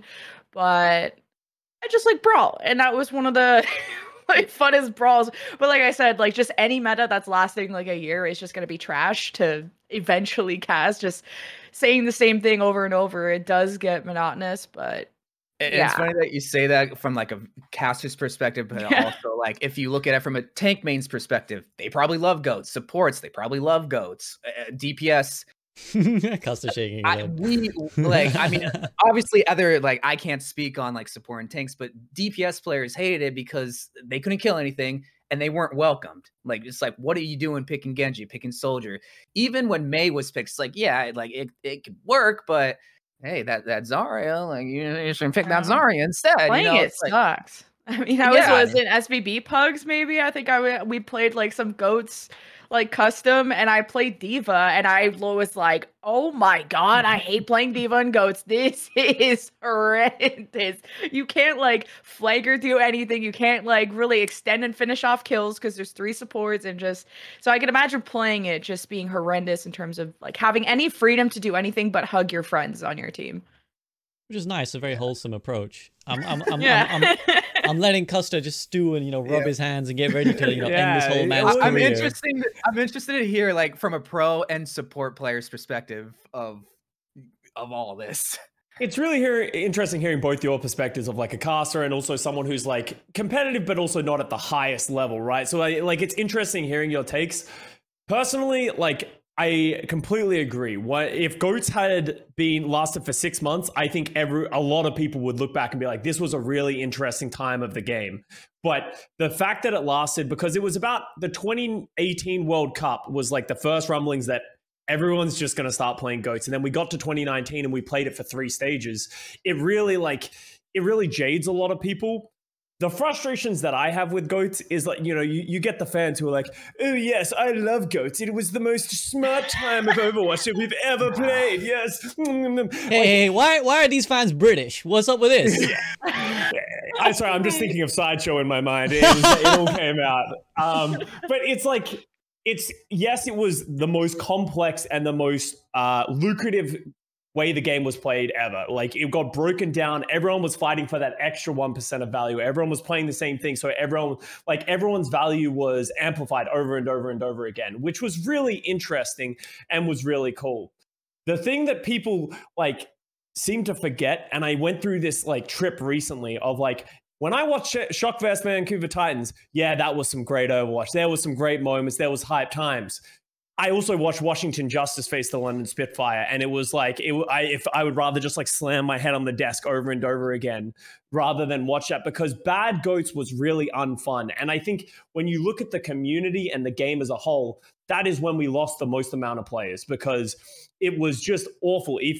First of all, if you didn't play GOATS and you played against GOATS, you almost instantaneously lost the game. There wasn't counterplay. There wasn't these things. The composition of GOATS at the base level was very easy to play. Just stick around to 6 people and just walk at the opposition, and it was very hard to deal with. But then once you even once you mirrored GOATS, it wasn't really a fun experience unless you were playing at a competitive level and you were scrimming and you had a great 6 players to play with and you were learning from that. I feel like a lot of people just like, all of a sudden your Reinhardt pins into the opposition and he just dies. It's like, well, that's not how you play GOATS. And it was just very unfun to play in those situations. And like DPS players just wanted to stop playing the game. All of a sudden your Brig switches to Widow and you're like, well, we just lost the game again. There's so many negative interactions that I think a lot of people forget about this time. And they just remember the great times of the Shock vs Vancouver Titans. As I said, GOATS was cool as a player. Obviously, my personal career didn't do great in GOATS, but I still had fun playing, and I think it was a really interesting time just sort of breaking down and learning from the game and learning from other players. But it is still a massive black spot in Overwatch 1 history that I think too many people look through with rose-colored glasses. Yes. There's a reason why Roll Q came out. Like there's a good reason why, and there's a good reason why a lot of people left during this time. But like, it makes me also wonder, like, what's the better kind of meta? Like a singular meta hero, like Mercy in the Moth meta, or a 6 or 7 person meta? I think of GOATS, and it's like, I hate that. I'd rather just have one person be meta, and then everyone else can be free to play whoever, Then 11 people could be mad at that one thing. It's like, you. No, I mean, it's so fascinating. I really do want to pause because I think this is such an interesting topic. I think we could probably have an entire podcast on GOATS and its effect itself. I think there's so many nuances to what makes it so singularly fascinating. And I think one of the things you guys touched on is that kind of discrepancy between pro level and the average player. Because I think a lot of people, and I think one interesting thing why people remember it so fondly might just be survivor's bias, right? Because the people who didn't like GOATS left and never came back, is my guess. So the people who stuck around are the people who clearly enjoyed GOATS at least enough that they didn't bugger off and are still here to this day. So I wonder if that's part of it. Nostalgia, like you said, is another part of it. But speaking just on a regular ladder level, I never really saw people play GOATS in my ladder games, which is one of the most fascinating things, right? I don't know if this is an EU diff. I don't know what it was like in NA. I don't know what it was like in other regions. I could never convince people to play GOATS. And back then I was actually still in GM back then. So I could never convince people to lock GOATS. Like I would beg them, but that, again, maybe it's the case that there's too many DPS players in ladder and they didn't want to, lock 3 tanks and 3 supports. But I'd be like, please, guys, it's a win. We'll just clump up and we'll push. It's a win, and people just never did it. And yet at the pro level, it was so dominant. So I guess maybe Go ahead. No, go ahead. I was going to say from a ladder perspective. I guess maybe it just came down to like just Brig being so powerful too. Like once you saw Brig, it's like, okay, well maybe we should play maybe 3 tanks, and then it slowly turned into goats. And I remember even my ranked games, a lot of it being determined based on goats, and just it slowly transforming into 3-3, and it just overall it just wasn't fun, and I saw it a lot in my ranked games. It was a fun, like, when Sombra Goats was, like, a thing. I don't know if this ever went to overall. I was kind of only in my contenders bubble at the time, but it was actually kind of cool to just see, like, this Sombra player versus this Sombra player, and then all the supports, like, how are they able to ult track the EMP, and are they able to hide from the EMP, and it just, like, all the variations of Goats that came in also added, like, a fun extra layer. Like, are they going for Goats? Are they going for Mei Goats? Are they going for Sombra Goats? And then the way you play around Sombra Goats had more layers to it. So honestly, maybe I was just begging for any kind of variation or any kind of ingenuity around it, but no, I do think it's a really good point. I miss the metas that are easy to watch, you know? Yeah. No, I think it's a really good point, because I think that's another area of fascination that I would love to kind of dwell on as well. Is at the start it was very samey, right? It was just like these 6 characters over and over and over. But right towards the end, which is kind of funny because it's just as they started to vary, just as we started to see Sombra Goats and Ana Goats and even Bap Goats came in for a little bit of time as well, it became fascinating, because in a way we kind of accepted that this was how Overwatch was played. In many ways, Overwatch has never had one singular thing, right? Like, Overwatch changes so drastically from meta to meta based on, like you said, Zach, like if one thing is suddenly broken, like Hide and Seek Mercy is a completely different way of playing Overwatch than what Goats was, and then completely different to what Double Shield is, and completely different again to what Dive is, and completely different again to what Poke is, right? If you compare it to like a MOBA game is roughly the same game no matter what 6 heroes or 5 heroes you pick, right? The mechanics of the game work the same way. Whereas Overwatch has varied very drastically based on what heroes are strong and not. Whereas Goats was like this one period of time where we just agreed that this is Overwatch now, at least at the pro level. Or this is it. You pick like 6 to 7 characters and you kind of death ball and you run at each other. And that's when we really started to see people trying to pick at these nuances of like, if we add an Ana and we can get a nade off, that's like an insta fight win. But then they've got a D.Va, and if she eats it, then our Ana's completely like a dead weight. Why wouldn't we just have a Zen anyways, which has Discord permanent value? So like, it was very fascinating in a way that we were seeing this sort of chess match iteration on this comp that was so dominant for a while. But yeah, like you said, go ahead, Costa. No, like I just wanted to like reinforce your point. Like I think that's a really good point of like, it was like, this is the way it is. We can tweak some things here and there, but like this is how it is. And I think one of the big frustrations from the higher competitive teams is that if you weren't good at goats, what do you do? Like I remember you just lose. And that was the reality for a bunch of these teams in the Overwatch League of like, I have a really vivid memory of like stage 2, we're going up against the Chengdu Hunters. And we were really nervous of like, what are they going to do? Like, are they going to throw Pharah at us? They're going to throw Wrecking Ball, all that kind of stuff. And I remember we get their starting roster and they're playing Karyan, who was their Reinhardt main tank when they played Goats. And we like instantly in that moment is like, we're a better Goats than Chengdu Hunters. We just won the game. Doesn't even matter. I don't even care what's about to happen in the lobby. We know we're better than them. We're going to beat them. And that's how it was when we played against the San Francisco Shock in that stage. I think it was stage 2 finals of like, well, we lost. Like it was like we tried everything. We tried variations in that game. We tried playing Warrior Goats. We tried playing Bap Goats. We tried playing Sombra Goats. We tried playing regular Goats. They were just a better Goats team than us. And there was very little individual pop-off potential that would be able to heavily offset that. And that is something that I think Goats heavily missed, is that players could be dominant, but you needed to be consistently dominant rather than just having your Widow get 4 kills or one of your like supports just pops off randomly and gets a couple of kills. That is what the game of Goats missed. And that's why a lot of people really didn't enjoy watching it, because the hype moments came from massive macro decisions that happened over multiple decisions of like the 3K D.Va bomb out of the Grav was a result of they forced the Transcendence early and then the beat had to come out to cover the Graviton. And then all of a sudden the Lucio gets a great boop and that results in the 3K. That's very hard for a casual viewer to digest and understand, and also to be explained. from a casting perspective. I'm sure Lemon Kiwi can sort of like hit on Yeah. that more than I could.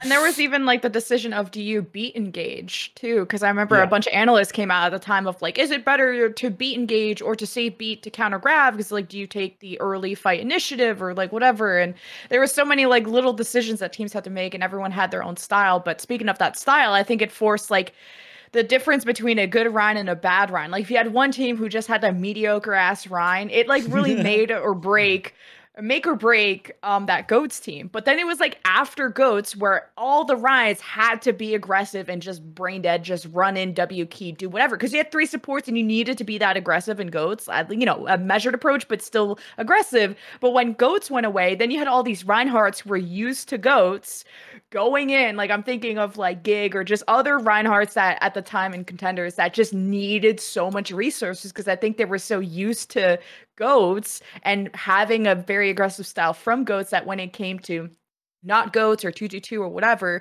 you had a lot of feedy ass Reins and contenders of just going a little too deep and not really putting up that shield too much. So I think it was a big wake up call, and I know Reinhardt's struggled and kind of got kicked from teams from just kind of being a little too difficult to play with, you know? Going a little bit too bumper, one might say. Zach, any sort of thoughts on that as well? What Lemon just spoke about. I mean, I know you're not just not a fan. Yeah, no, no, like it's good points. Like, I mean, it's very like, I mean, Overwatch is hard to. It's one of the hardest esports to watch. But in Goats, it's kind of a little bit more easier because you don't have tracers flanking, you don't have Pharahs flying and whatnot. But I think just from a viewer's perspective, I think one interesting part about esports and Overwatch specifically is that it's always changing. Like every single season, it's different. Where we saw Genji or where we see Bastion or whatever the case may be. So to have a time period where it was just the same from a viewer's perspective, it's like, okay, well, I've seen this a million times. Like I don't want to watch this. Like I can turn on Overwatch League at any time. I'll see the same 6-7 heroes, and it was just not a very fun time to not see any variations, just plain and simple. And I know like there can be analytical and lots of fun nuances of it. But from just a casual perspective, I see the same 6 heroes. I don't want to watch that, you know. 100%. I think there's one thing that most Overwatch fans can agree on. It's like meta staleness is just not something they want. And I think another vivid example that I have, like Custa had, was the Houston Outlaws fiasco, as I will dub it, in the whole Goats meta. And for those who don't maybe remember, there was this whole Houston Outlaws have always been a very popular Overwatch League team, and that means they have very vocal Western fans. And there was this period where they were running, during Goats, they were running like a Sombra based comp, I think it was, and they were finding moderate success against some of the lesser teams, let's put it, that way. And I think they were having a game against the San Francisco Shock. I think this is where the controversy came. It was one of the better teams. I can't remember exact details, but they were running a game against one of the better teams, and they decided to just mirror the Goats. And afterwards, they lost badly. And afterwards, their fans just chastised them. They're all over social media. Why didn't you guys run the Sombra? Clearly, you guys can run Sombra. Why not try it? I mean, you've been trying Goats and failing. Why not try the Sombra? And this was like a big thing, because I remember a couple of the Houston Outlaws players came out and they were like, you guys are clueless in more polite. Some of them more politely, some of them less politely. You guys are clueless. You don't know what you're talking about. We have to mirror the Goats or we will lose. It's just not possible. You guys are talking out of your behinds. And I think that was kind of the nail in the coffin of like, it's just how it is. Like, this is Overwatch. Like, we just can't not do it. Speaking from a player who's like been on teams that have gone catastrophically, like the Dallas Fuel, like people love to armchair, analyst and be like, oh, we saw you have this success. Like the real answer of that is that Sombra Goats didn't work against the San Francisco Shock because they knew how to play the Baptiste Goats and they were the best team in the world at dealing with it. The Houston Outlaws recognize that and they know that they can't take it to them. They have a better shot of just trying to mirror and hope something goes right for them. But then that chastisement, as you said, of the fans, it becomes like very difficult. And because of how long Goats meta lasted, there were a lot of people who were like, oh yes, I've solved Goats. Let me fix all your problems for you real quick. You should play Mei. And it's like, but they don't understand the interactions. And you need to remember that Overwatch League teams, they were spending at least 4 to 6 hours a day, every day of playing Goats and having multiple discussions, review sessions, playing against the best teams in the world, against all the teams in the world.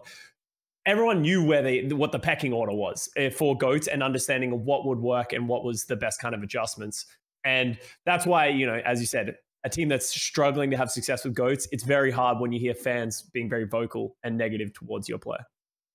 Well, eventually, after much outcry, Blizzard stepped in and with a very they tried, again, this is the power creep era. They tried a lot of small changes, by the way, guys. For those who weren't around, lots of little things got tweaked, which eventually bit us in the ass when Rolluck comes in. But things like, Reaper buffs, Mei multi-freeze, Orisa buffs, like all of these things came as a potential answer to GOATs. Never did.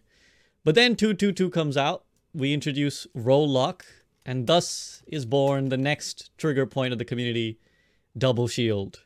So, who wants to take Double Shield first? Anyone really psyched to talk about Double Shield? I know I'm probably with the minority here of liking it, but it's just because I'm biased. Don't say it. Zach, don't say you like Double Shield. Come on. So Double Shield, if I remember correctly, it was Sigma, Orisa, Mei, Reaper. Was it not? Like, was that the meta? Like, it was Doom Reaper as well. Doom Reaper, yeah, as well. Okay, so I remember it being Mei Reaper, and like I got a shrine of Mei right there. Mei's my favorite hero. I got to GM in the open queue beta, and it's just because Mei was very effective. This was at a time, and like I'm biased. Like I 100%, I admit I'm biased towards it. I liked it because of the Mei, but I'm sure that's why a lot of people also like GOATs because they play tank and whatnot. And but it was also fun just because we got DPS, whether you liked it or not. We got DPS back in the game, and you had to play it. So even if you didn't want to play Reaper Mei or Reaper Doomfist, you could still play your DPS because somebody has to play DPS now. So that's why I like it. But I understand. But I also hate Double Shield later on because I'm just shooting blue shields. I'm not getting kills. And that was always the funnest part about Overwatch was getting kills. Not even shooting the tanks anymore. You don't have to. And I was also good at. And I was also good at Orisa too. And that's also how I got to GM was with Orisa. And she was finally good, but because of like Sigma getting added and along with like Rolluck. So that's just, I know I'm biased and my opinion is probably not of the majority and other people can have more stable opinions on Double Shield than me. No, I just wanted to emphasize, don't apologize. And, as much as we all want to be objective, we're all players too. So at the end of the day, when our main gets nerfed, we mauled. When we can play hide and seek Mercy and Res 5 people, we love it. So it's all, it's all in the by and by. Lemon, what was your kind of opinion when Rolluck comes in and you start to see the Sigma introduction as well? For Double Shield, I think it depends how it's played. I think like dumb teams or just like boring teams, just like stack it back to back.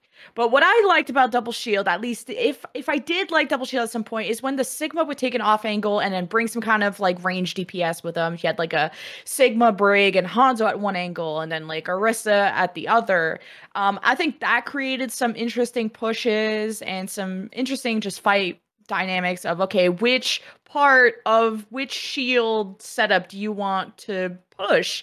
Because then you would have these 3-3 splits, and then the 6 stack, the other team would then could 6v3 one of the things, and then it forced kind of these decisions. And I thought like if the Double Shield were split, it was fun. But then it also depend on like what DPS were being run, because then if it was Double Shield, Double Sniper, then that was really monotonous, because then you're just sitting there hoping the snipers are gonna get an angle and the tanks aren't doing anything because they're just shooting each other at a distance. Then there's the Double Shield Bastion, where that was absolutely horrible, because as a caster, there's only so many ways I can say Bastion is shooting a shield, Bastion is shooting people, Bastion is shooting a shield. And it was so awful because it was basically like, how good were you at shield management?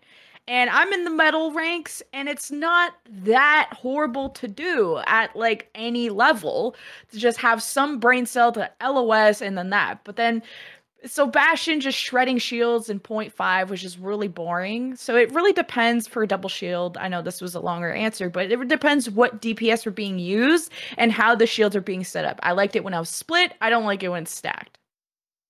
Custa, what was your personal kind of, when, because you were there, you hear the Rolluck is coming in. Some of you guys leaked it, but what was your, Yeah. Was this your last season in the Overwatch League, Custa? Yes. Yeah, so this was my last season in the Overwatch League, and it was actually interesting because I was like, I knew I was going to retire. About halfway through 2019, I was like, I'm pretty sure I'm going to retire at the end of this year. But there was this really interesting transition of like, people always like, like to look back at the GOATS era and be like, oh, people were starting to work out in stage 3, like how to beat GOATS. The reality is that wasn't true. What happened is at the beginning of stage 3, the Blizzard, they went and had people talk to every single team. And they were like, do you think 222 should be implemented? All that kind of stuff. And they actually told all the teams at the end of stage 3, 222 is coming into the game. So a lot of people were just like, screw learning GOATS. We're just going to go all in on trying to be as good as we can and get as many wins as we can. That's why there was so much chaos in that stage. But I actually forgot because I didn't really watch. I don't remember the playoffs of 2019 season, but it was double shield, but it was a very weird style of double shield. It was like Lucio Moira double shield Reaper Doom. And it created this like kind of like pseudo GOATS. It was kind of like everyone was like, oh, GOATS is so strong. Let's just find the thing that replicates that the most. And that's what this ended up being. And it actually was like the same level of boring, if not worse, because it didn't have as many cool tank interactions, because the DPS was just like, does the Doomfist or Reaper kill anyone? So I really didn't like this part, especially on top of what Lemon Kiwi said of like, I watched recently a Bastion with a Orisa shield in front of them and a Sigma shield behind them on the top of Horizon Lunar Colony, and watching the poor team try and run up those stairs, but then they get pulled and someone dies, so they got to wait 30 seconds, and then the next person gets picked for some random reason, and then we got to wait another 30 seconds. It was a really bad time of Overwatch, especially coming out of GOATS, because that should have been the moment where everyone's like, we're free, but it really wasn't. It because of that power creep. And that's a great point, SVP. Like, they buffed so many heroes to try and counter GOATS that when we came out of GOATS, there were a couple of heroes that were just like way overtuned for these kind of situations, and it took them a while to pull back on that. So I prefer this double shield than to like the current double shield, which is kind of like Baptiste Zen double shield, double sniper, where, as Lemon Kiwi said, is a support and a tank. You're just sort of standing there shooting shields and then hoping something dies at some point. Something happens. Yeah, something happens at some point. It's not going to be me who does anything. Maybe I'll die, but I'm not going to be able to do anything. And I think that's the negative part of double shield, and why so many people like to think like, oh, maybe 222 was bad for the game just because of double shield.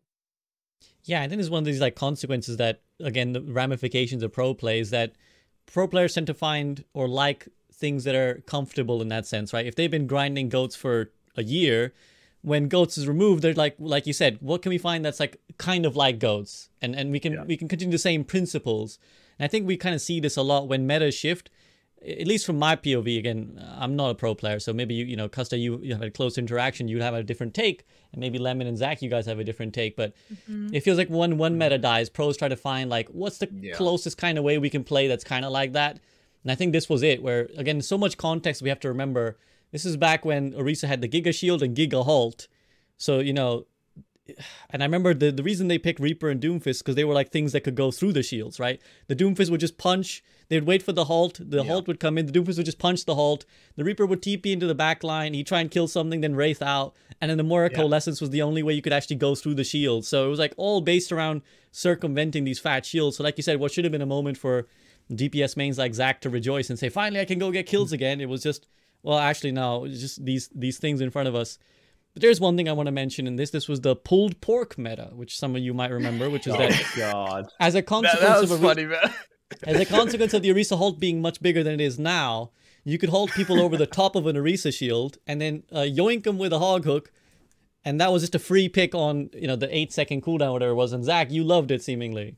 Well, I mean, like, it was just a funny, goofy meta, but it also was just a BS meta. Like, I don't have too many opinions about it because I don't think this lived for that long, if I do remember. Because I think this is when they started really nerf, like, Orisa, like, with her shield and then her pull and whatnot. But it was just goofy fun.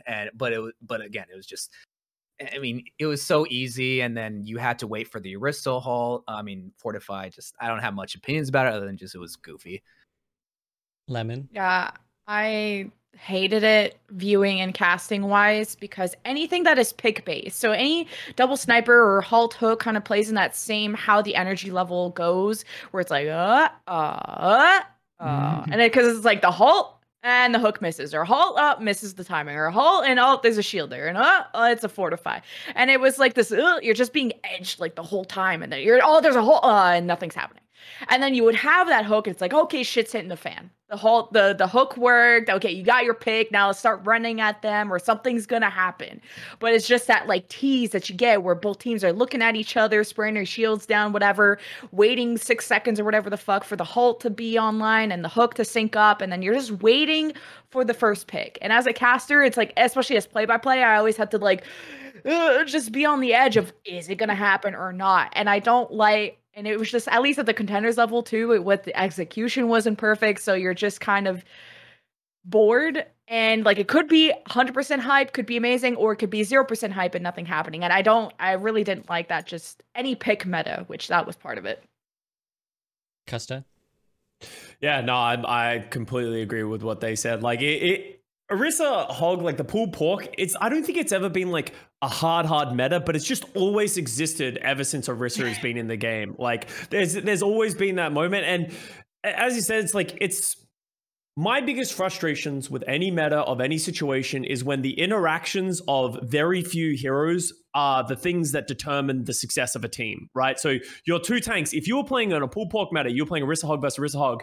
If your Hog just keeps getting pulled every time, it's like, I can't help you in any way to stop that from happening. And then we also can't counter that. So it's like, it feels like you just have no control. And the sad reality of these like heavy pulled pork metas was that it wasn't like, oh, you get one hook pull and then you're like, oh, then they run into the opposition team, wheel press ult. It's like, no, they get the one pull hook and then they take a little bit of space and then they wait 8 seconds and then they pull again and then they walk forward a little bit and they pull again. And that's just like the never ending cycle of like, it just dominates it. But it's just, I think it's because in that meta, there were no interesting ultimates as well. Like you had, like usually had a Widow with it. You have Orisa Hog, which are damage ones, but don't really have like team fight implications. And I felt that was like consistent. It never really felt like you were getting these big moments and these hype moments from those from that meta. So not a very interesting one for me. No. And actually, speaking of pick base, I just realized looking back at the list that there was one very key meta I missed mentioning. I think Custa will have fond memories of the Moth Mercy meta. I was going to bring it up actually. We spoke about the 5-man res, and in my in my repressed memories, I forgot for a second that when they removed the 5-man res, they gave Mercy Valkyrie. Again, for those of you who weren't around, when they first rejigged Valkyrie, essentially they gave Mercy her resurrect on a cooldown. It was instant back then, and she essentially got like a reset, like a res reset when she got Valkyrie. So she would press Valkyrie, get res again, and it would speed up, if I remember correctly, the cooldown of her next res. So it was like you could get something it was 10 like seconds, I think. Yeah, something like.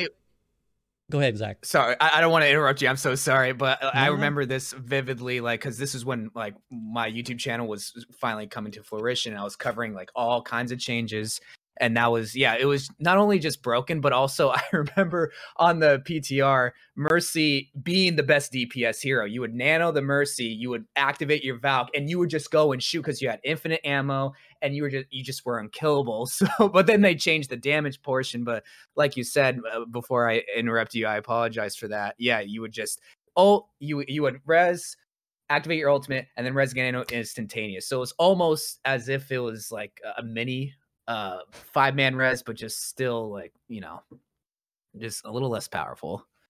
It was like we went to 9v9 Highlander all of a sudden. Like that's what it felt like, because what this essentially allowed you to do is get 3 resurrections within 10 seconds every time you popped back. But then on top of that, I think you could res someone every 30 seconds. So picks became almost irrelevant in a way. And when it first came in, people didn't really understand the power of it. Like in stage 1, it wasn't really played that. So we're going into 2018 Overwatch League for context of where we are, because at the beginning in stage 1, rumblings of Mercy were played here and there, but after that, Mercy pretty much dominated the meta. And like the reason, like, obviously it was very good for me. This is really how I made my name as a player, and like the success that we had with the Los Angeles Valiant of like, I got traded to the Valiant halfway through the season, and Mercy was just a must pick. You played Mercy for the rest of that season because of how strong those reses are. It got nerfed a little bit down the line of that season, and more in line with where Mercy is now. But at the beginning, is like you would just instantly double res, and it just became this massive, like almost pick meta where, because you couldn't kill everyone at once, it became of like you were just trying to kill everyone 9 times. And, there was just constant res and that kind of stuff. And also, the Mercy dying was like the worst thing that could happen in the game. If your Mercy died, the fight was over. because of how much healing she did back then as well. So Moth meta was another case, and I hope Blizzard learns from this mistake. And I think this is something that I can actually put into 222, is that it felt like Blizzard in historic times, they felt like they had to massively put power into these heroes to get them to be played, but it was impossible to understand how the interactions of buffing one hero would have an adverse effect across everything else. And that's what Brig did. Brig was introduced into the game to counter dive, to stop these Winston Traces from just running amok all the time and always playing dive. What they didn't anticipate was that if you then pair that Brig with 2 other healers and 3 tanks, it becomes massively oppressive. So 222 allows Blizzard to balance their game more aggressively and sort of deal with power creep without just making heroes redundant or overpowered. And I think that's something that, obviously we lost a lot of ingenuity with 222, but I think it just makes the game balanceable. And a lot of people say, Blizzard, just balance your game. I think it was impossible. Until 222 came into this game, it was impossible. And as much as we talk about how much we hate the metas right now and that the game has been very stale because we haven't got new heroes, this is the best balance we've ever had in the game of Overwatch by a large shot. There is not a character that I can point to in the game right now and be like, this character is so overpowered that if you don't play them, you lose. And that is a really good thing. Obviously, nothing's changed in 2 years, which sucks, but, at least we have balance. Yeah, it's like a pick your poison. That's a bittersweet of not adding any new characters, that we get closer to the 0 point of like, okay, like, yeah, maybe Baptiste is better than Lucio, but it's not by a wide margin, like where it's like Baptiste is broken where we got to nerf him just so that Lucio can be playable. So it's those are just good points to bring up, that like right now it might not be good for other reasons, but playable wise, you can still pick your favorite hero and you won't be totally like shunned if you're not doing good. You're probably just not good just in general then, if you're it's not because of your pick. Yeah, and I think it's a very important point, like you said, Custa. And I think this is another argument for why we're going 5v5. Removing I think in most, or in a significant number of Overwatch metas, tank pairings have broken things, especially post 222, right? Whether it's like double shield, pulled pork, double bubble. There's a reason why a lot of these metas are defined by the 2 tanks that spearhead them. And obviously, I know there'll be someone with a facetious argument like, well, just make it 1-on-1 then, make it real balanced, just remove everything. But, within reason, I think it should allow Blizzard to sort of find that middle ground. And again, it's like pick your poison. If you want new heroes, then they will break games, as we've kind of spoken about all these fever dream changes. But if you want staleness, then you will get a balanced meta, but boredom. Now, Lemon, what did you make of the Moth Mercy meta? What was that like for you as a support main at heart? Same shit. Just anytime I'm trying to hype up an amazing play someone did, I have to hold my breath and be like, where's the fucking mercy? And it's just even now, that's still true, but at least now it's a lot easier to punish a mercy because of how long it takes her to fucking animate, and the cooldown is super long. So it's like, even if they do get a res, it's like, I don't know, it's infinity and beyond long. So at least if there was a res, it wasn't like the end of the world. And back then it was, you can't ever get truly excited about a fight because of mercy. And now that we're gone away from that, it's a lot. I can be more genuine that when a fight is over, it truly is over. For sure. Yeah, I think that's an important point as well, because you don't want things to invalidate. And this is why people sometimes complain about immortality. Is like, well, you don't want a thing that invalidates all the hard work someone did to set this thing up. And it was the same with mass res as well. So maybe something to think about with Resurrect and Mercy. But name checking something off, I noted down, it wasn't really a hard meta, but I thought it was worth discussing Clockwork Vendetta, which is a sort of a little phenomenon that occurred for a little bit of a period of time. I think it might even have been pre-roll lock, but essentially a team of one tricks. Were they tier 2, Lemon? They were tier 2, right? Clockwork Vendetta? Or were they even lower than that? Yeah. So do you want to elaborate? Yeah, they make contenders. Do you want to elaborate on what they were and how they worked? Was it Hog, Torb? It was in EU, and I came in a little bit later in the EU. But yeah, they had the one tricks took over contenders. Not even just with Clockwork, but they came into North America as well. And I think because Overwatch League also took a lot of the talent, then you had these open division one tricks who squeaked into contenders. And they're good at what they do, and I've interviewed a lot of one tricks of just so how do you play Hammond one tricks, just literally any one trick. I've interviewed them, and I'm like, how do you play against your counters? And it's like, well, there's always a way to play against your counters, and it was so tough. Just more talking about covering the storylines behind One Tricks because you're trying to be like, these are the best players in the fucking world, but they can only play one fucking hero. and it was so tough to try and genuinely like hype up that these are real and the best competitors, and they would sometimes win tournaments. I mean, not even just Clockwork Vendetta, is like another team in NA that kept winning everything, and it was kind of frustrating, I'm not gonna lie. But if you want to know what Clockwork Vendetta are playing, I don't remember. Along the Torb and Roadhog stuff. It was Orisa, Hog, Torb, May, and I don't remember the supports now. But essentially, for context, they were just a team of One Tricks cobbled together, and they found a very not oppressive, but certainly a very strong comp that people struggled to deal with for a while, and it created a little phenomenon. I think a good example of, in a way, how, as frustrating it might be for Lemon to hype them up, in a way it can be insightful for Overwatch to have people who experiment or are hard One Tricks and just by, need more than desire, have to find a way to make, their One Trick work.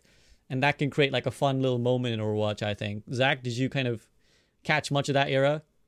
I've never heard of Clockwork Vendetta, but just, I guess, shining light on it is like very like, it's cool to hear just like how One Tricks can even succeed at a semi-pro level, because like for a majority of us, like 95% of us will never compete at the highest of high ranks, where meta like truly dictates, like for Custa, like meta truly dictates the 1% to get you the possibility of a win. So I always just say, like, listen, yes, meta can matter at bronze, at masters, whatnot, but what also matters is you being good with a hero. And I always tell people, if you're good with Sombra, good with May, good with Symmetra, yeah, they're not meta, but if the enemy team doesn't know how to deal with that, then you can win. That's what Overwatch is about, is the better team wins, the better player wins. So just, play your Torbjorn or One Trick, your Roadhog.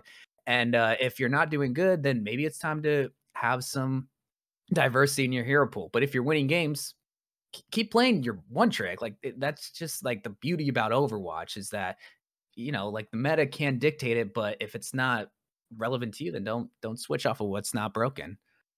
No, it was tough. There was a team called Avoided. That's the team I'm remembering, who they all had their One Tricks. You had Ball, guess what? Only played Ball and was really good at it through Sombra, Brig, like you name a ball counter, everyone played it. You had like, was it Yazan or something, who only played Pharah, and that's where Venom or Sigma also had his thing, not on this team, but just in that sphere of One Tricks rising up in contenders. You had Sigma, aka Venom, who only played Tracer and absolutely shredded everyone. Yezen only played Pharah, Ball only played Ball, I'm Special only played Zarya, and it's just like just these wacky compositions that feel like they're counterable on paper, and every team tried to counter them, hit scans, whatever, and it was like, One Tricks just rose up, and it really made you think, like, oh my god, is there not really a hard counter to some heroes if you really play them at their peak?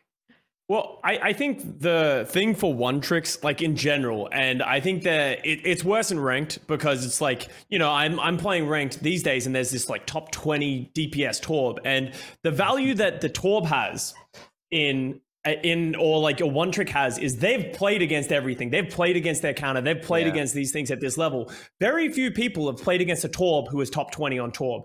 They play in a different style than every other Torb you've played against in the past, and they're so much better. They understand how you deal with this interaction way better than anyone who doesn't usually play against the One Trick, right? Same thing with a Bastion, same thing with a Symmetra. Like, I don't really have this perfect idea of what's the hard counter. The thing is, there is a hard counter. There's a reason nobody plays these heroes, but generally, the counter to these One Tricks is playing as a team, which in ranked can generally be the hardest thing to ever do, like, or just like switching to the right things. So I think it's about understanding how to counter these things, but that is why the advantage always goes towards the One Trick, because they've spent years, hours, days just perfecting this craft that other people haven't really even thought about. So that's the value of it. And that's like, people are like, oh, well, how would Clockwork Vendetta do an hour? It's like, they could probably beat a team or two. But the thing is, you would eventually get found out, and they would eventually start losing. All it takes is one team to be like, if we play this comp, we counter it. Once everyone sees that, it's over. All of a sudden you get counted, and that's going to force them to switch, which eventually doesn't work for One Tricks. So it's really cool to see these One Tricks rise up, though. And I need like a true toilet bowl of like all the One Trick teams against each other. It'd be great. And I can speak on behalf, like, I'm not like a top 500 consistent Mei player, but like Mei's like my one trick hero. And you don't really like, unless you're in an organized team, you don't see a lot of Meis. So not only do you not have a hero that you typically counter on the enemy team, you also have a frustrating hero that you're going against. And you get that a lot with like Torbjorn's. Like, never play against Torbjorn and getting frustrated, that like throws you off your game. And yeah, that's another advantage, is that just the enemy team doesn't know how to deal with it. And it's also ranked. Like, people don't understand how different ranked is compared to contenders, but especially the Overwatch League, where these people are living with each other day in and day out, just talking about the game and coordinating. Yeah, there's a reason why I don't see a lot of one tricks in the Overwatch League, is because they're going to get stopped, because these people get the 1% of the meta advantage. Yeah, exactly. I think really relevant points that you guys have all made, because, you know, as much as we're talking about the meta, this is the sort of anti-meta, and this is true of a lot of esports as well, where, like, you know, I think of StarCraft as well, where responses is what we might call it, is the name of the game, right? Understanding how to respond to a thing is half the battle, because if you had to make conscious decisions about Overwatch all the time, it'd be massively overwhelming. Like, if every time you played Ana and you were treating a Winston like the first time you've ever seen him, you'd be like, oh my god, I don't know what to do. Like, you know, because you understand, like, the matchup is so key, right? Understanding matchups is super important in Overwatch. If I'm this character, they're this character, this is how our matchup interacts. I can fight them, I can't fight them. And if you're like an Ana and you're playing a Winston, you know, okay, if he's jumping me and he doesn't have a Zarya bubble, I can sleep him, but I gotta wait until his bubble, like, either have to hit him in the air, or have to wait till he drops and he lands his bubble, blah, blah, blah. And then suddenly a one trick comes along and he's like, I'm Torv now. What are you going to do? You going to sleep me? What you going to sleep me? Yeah, you going to nade exactly. me? It's not going to work. It's not going to work, because actually I know how to do it. And that's just the problem of it, right? You don't understand the counter, the matchup, and you're having to make decisions on the fly that guy understands intimately. He's like, I know what to do against Ana. And that's the thing. Sorry, Custa, you were trying to say something. Yeah. No, I think you bring up a really interesting point, because people have, like, you know, like, talked to me before and they're like, oh my god, how did you know this interaction? You must understand the game so well. It's like, I have put thousands of hours. The only way you get good at these things is if I ever have to think in the game of that Winston interaction, right? Of like, when am I throwing my sleep? That has to be automatic. As soon as you start thinking about that moment, then you're going to get overwhelmed, as you said. The reason these players get so good, and the reason they seem to do things automatically, is because they've done the same situation hundreds and hundreds and hundreds of times. And that automation of everything is what makes them very, very good. And that's what puts them to that next level. And that's why people are like, oh, how do I get better? Literally, the best way to get better is to just keep playing the game. Repetition, understanding to the point where you can play the game almost automatically. Exactly. It's and really just like anything in life. Like, if you want to get better at basketball, shoot 103 free throws every single day and you'll get better. If you want to get better at casting, you got to cast actual games every single day, be a pro player. You got to, there's a reason why they play like 6 to 8 hours a day. It's because, well, they just got to keep practicing. And yeah, that's just how you get better. Is just be in this situation 1,000 times. So it's like your brain recognizes, oh, I've done this before. I know what to do when a Winston is diving me. Yeah, and to your point earlier as well, Zach, about, you know, because people come to me a lot and they ask, like, SCB, what's a good pick to climb? You know, like, what's a good character to climb with? And I'm always like, whatever you like playing. Yeah, whatever you like playing, that's the one. Same here. Because, like, the thing about what we're talking about as well, and perhaps this whole discussion, it's based on a lot of optimality, right? It's based on, like, if the optimal is done with this comp, it's good. But suddenly, like, 5% less, it's garbage all of a sudden. It falls apart, right? Goats, if suddenly you're, like Lemon was talking about, like, if your Reinhardt just pins in, this all falls apart, and this comp now looks really bad. And it's the same in ranked as well, where it's like, you know, we might talk about, like, oh, if you run double shield like this, is it better for me to flex on the 5 heroes SVB and learn all of them so to understand how each I can complement my off tank? No, man. Just play one character you like. No, man. Yeah. just play the character you like and understand how that character plays in all these situations. And then you can beat all these players rather than having to, like, play 8D chess and be like, oh, well, I was doing the right thing, but then my Reinhardt just pinned, and now, you know, me playing Ana here is a bad. Now all of a sudden it's like, yeah, that's the whole point. Like there's a top 500 player for every single hero, and the reason for that is because they mastered the hero. They understand, like, when it can work, when it cannot work, and they learn not to be in the situation of when it doesn't work, because they just mastered everything. And that's the best way to get better, is just practice what you want to play. It also is frustrating when you cast those like one tricks, and yeah, they're so amazing, right? But then you're like, as a caster, you're trying to justify, okay, what is the key to success for this other team? And you're like, okay, well, they should obviously go like these counters, and okay, those counters aren't working. So now you're like, okay, now it's actually about just being good at the game. And Yeah. yeah, so that's Isn't that the idea of esports? Is just being the, good the at the skill game? diff there. There's a bit of a skill diff. Hey, caster, what should they do? I don't know. Just be better. Just get good. I don't know, just get better. And that's like the worst type of shit you could say as a caster. Of like, I guess it's just a team diff because it's so BM too. So Okay, well, back to the meta rundown. You know, there's a nice little, I think, important segue. But back to some of the metas that, you know, we're kind of getting closer to the modern era now, where, like, you know, like we said, we haven't had too many changes, which has resulted in perhaps a little bit of staleness, but also a decent amount of variation, especially, like Custom pointed out, now that we haven't had, like, Pro Overwatch for a while, things are starting to get a little bit weird again. So first I'm going to name check is the Giga Ryan that appeared for a little bit of time, where he had his, you know, 85 damage swings, and suddenly everyone was like, wait, do we play Ryan now? Is Rush the thing all of a sudden? And then, you know, within a month, and actually I'm in the same sentence, I'm going to name check the Giga Genji that appeared for like two weeks.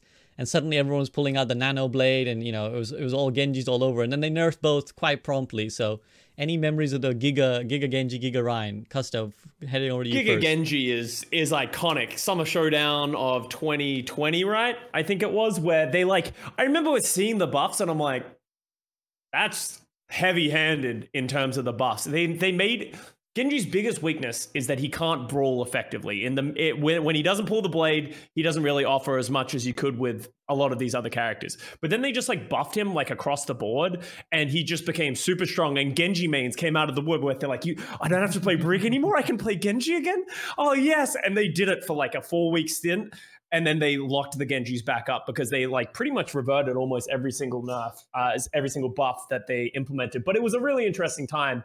And it was like an awesome, like, I don't think anyone has a problem with those kind of buffs and nerfs, as long as it's not for a long form of time and maybe a little bit too oppressive. But like, you know, I was fine playing against Genjis for a month. You know, if I had to do it for a year like Goats, I would be very upset. But that was a good time. I think like I always thought Genji was just like an ult bot, and then when he got all these damage nerfs, I was like, wait, what? Genji's now a shield breaker? Wait, what? Genji can like... and it was just Genji weird wrapping my caster brain around Genji as a shield breaker. But yeah, not a fun time as a support, especially like a non-Brig player support where you had to just get your ass handed to you every time by Genji. I mean, you usually do against Genji, because especially if you're like me and you can't shoot heads good, but now that he could just kill you faster, it was just not the funnest of time. But there was like a silver lining that, okay, now Genji is useful outside of his ult, so like that was cool to just baby hype up, you know. And you know, maybe there's an argument that he is good without his ult, but at least more so where he had more potential, especially against all the CC in the game. You just never thought, like, at least at the contenders level, which I've been casting, it's like you never really expect much out of a contender's Genji unless he has his ult and an Ana. So it was like now he had more potential, so it was nice, but not for playing. Zach, the DPS main in you, were you rejoicing, or were you left clicking on top of the Genji as main?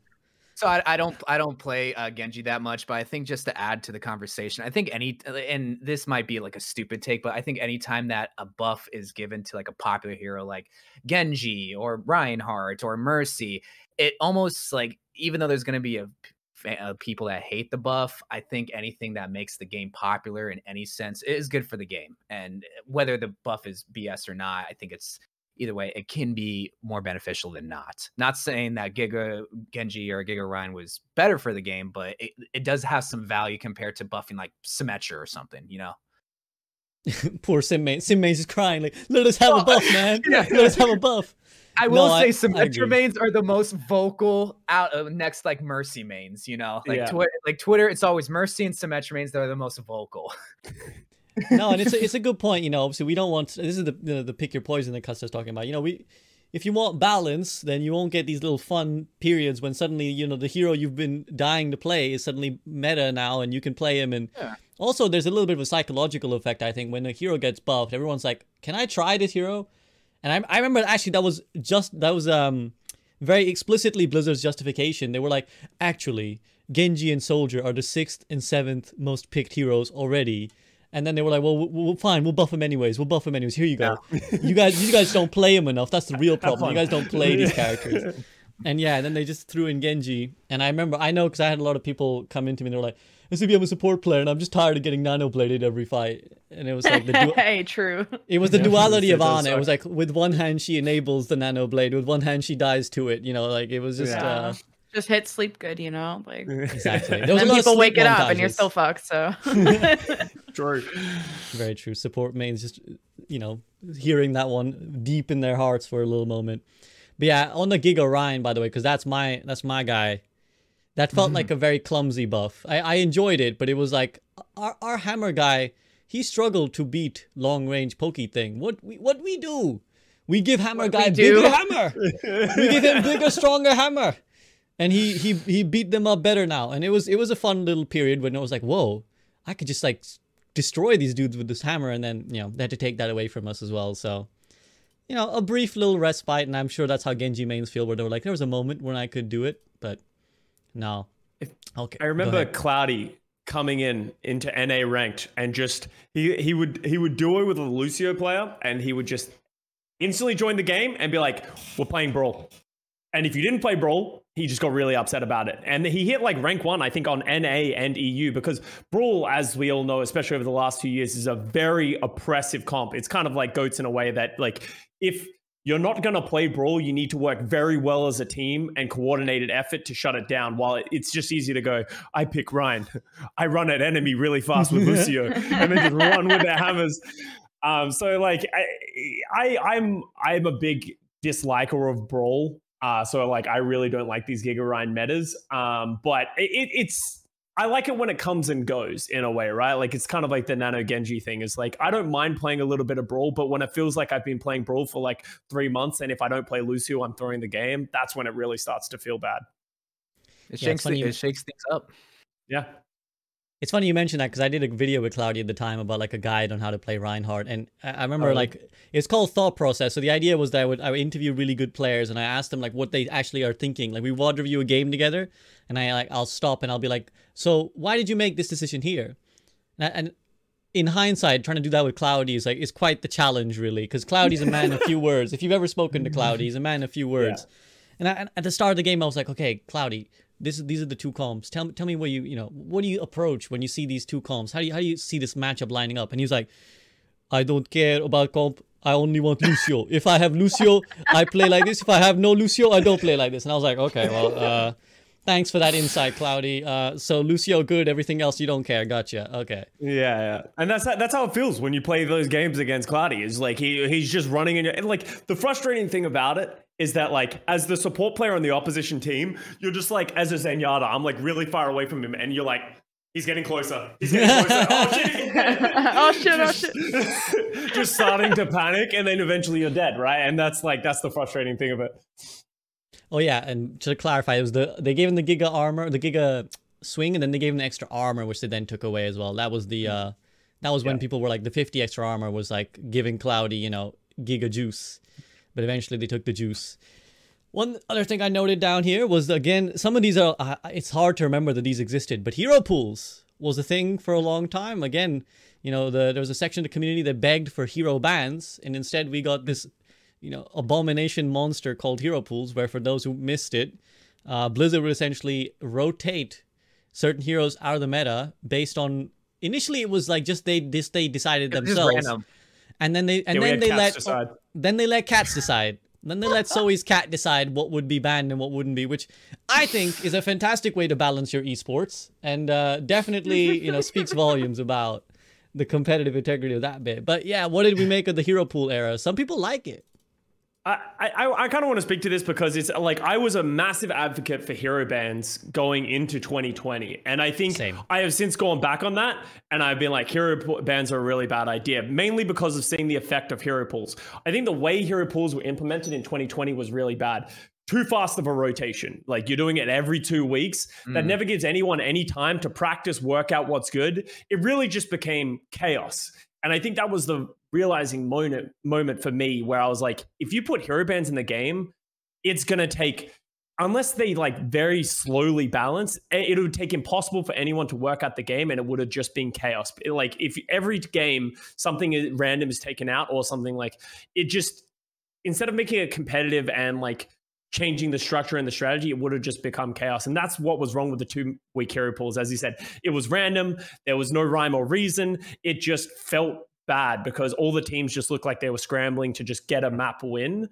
I think they did a lot better job of it in 2021, where it's like every like second stage there's hero pools. So it's like you have one whole stage of a certain meta, and then like half of that time all the heroes are available, and then the other half they took it out based on playtime, I think it was, to just guarantee that certain heroes wouldn't just be played the same time again. Obviously, in an ideal world, we would never need hero pools, but you know, it's been a hard couple of years. I definitely agree that I think there's a world where it could be really fun to just shake up the meta without having to do patches in that way. I think it's the execution that would have helped the teams out a lot more. Like I'm thinking like before season even starts, like, hey, like, and especially the length of the hero pools too. Like, oh, if this month was this hero pool and they got it all in advance. So if you have this month or 2 months before the season starts, okay, like this month is this hero pool, this month is this hero pool, and then you have it all in advance. And then also make the picks or the hero pools make sense. Like don't take out 2 hit scans and let Pharah just dominate 1 month. Like don't take out the only counters to like really oppressive heroes. Like don't let a cat decide, but just have it be a little bit strategic and maybe based on playtime or something. But I think more notice, longer amounts of hero pools, and a little bit more logic behind it. Although it is fun for content to have a cat or bingo ball, whatever, that's fine. But I think with the right execution, it could make for really interesting, because it innovating the meta, I think, also separates teams. There are some teams that are better at it, and if they execute, I think they do deserve to be the quote, masters of Overwatch. That sounds bad, but the best team in Overwatch is the people that should adapt and innovate and execute better at the end of the day. And I think Hero Pulse has a way of introducing that, but again, it's about the execution and it's tricky. Only in Overwatch is Masters, in Overwatch a slur, an insult. I know. I was like, wait, Masters, wait, no, Grandmaster. I would have you know, I'm 4.5K. Actually, thank you very much, bitch. Zach, how did you feel about the cat banning Mei? That's gotta tore you up, man. So I remember it was. I don't think it was the cat that banned Mei, but like no, they did ban. But in the very first like ever seen banned, Mei did get banned, and I remember making a video specifically of my main getting banned and being upset about it. But I think that's something also that people don't realize, that like this is for like competitive integrity. People in rank ladders don't care. They want to play their Mei. They want to play their Mercy. They want to play the hero. So when they log on and they're not able to play for a week because their favorite hero is gone, it's just like, F this game. Like, like I can't play my favorite hero. But then also something that Lemon brought up is that it does kind of the opposite of what the purpose of it is. I remember, I don't know if it was 2-hit scan or 3-hit scan, but either way, there was like a Soldier, a Cole, and I want to say an Ashe that was banned, but definitely 2-hit scan. The meta was Pharah. For that week. So it's like, it's so rough.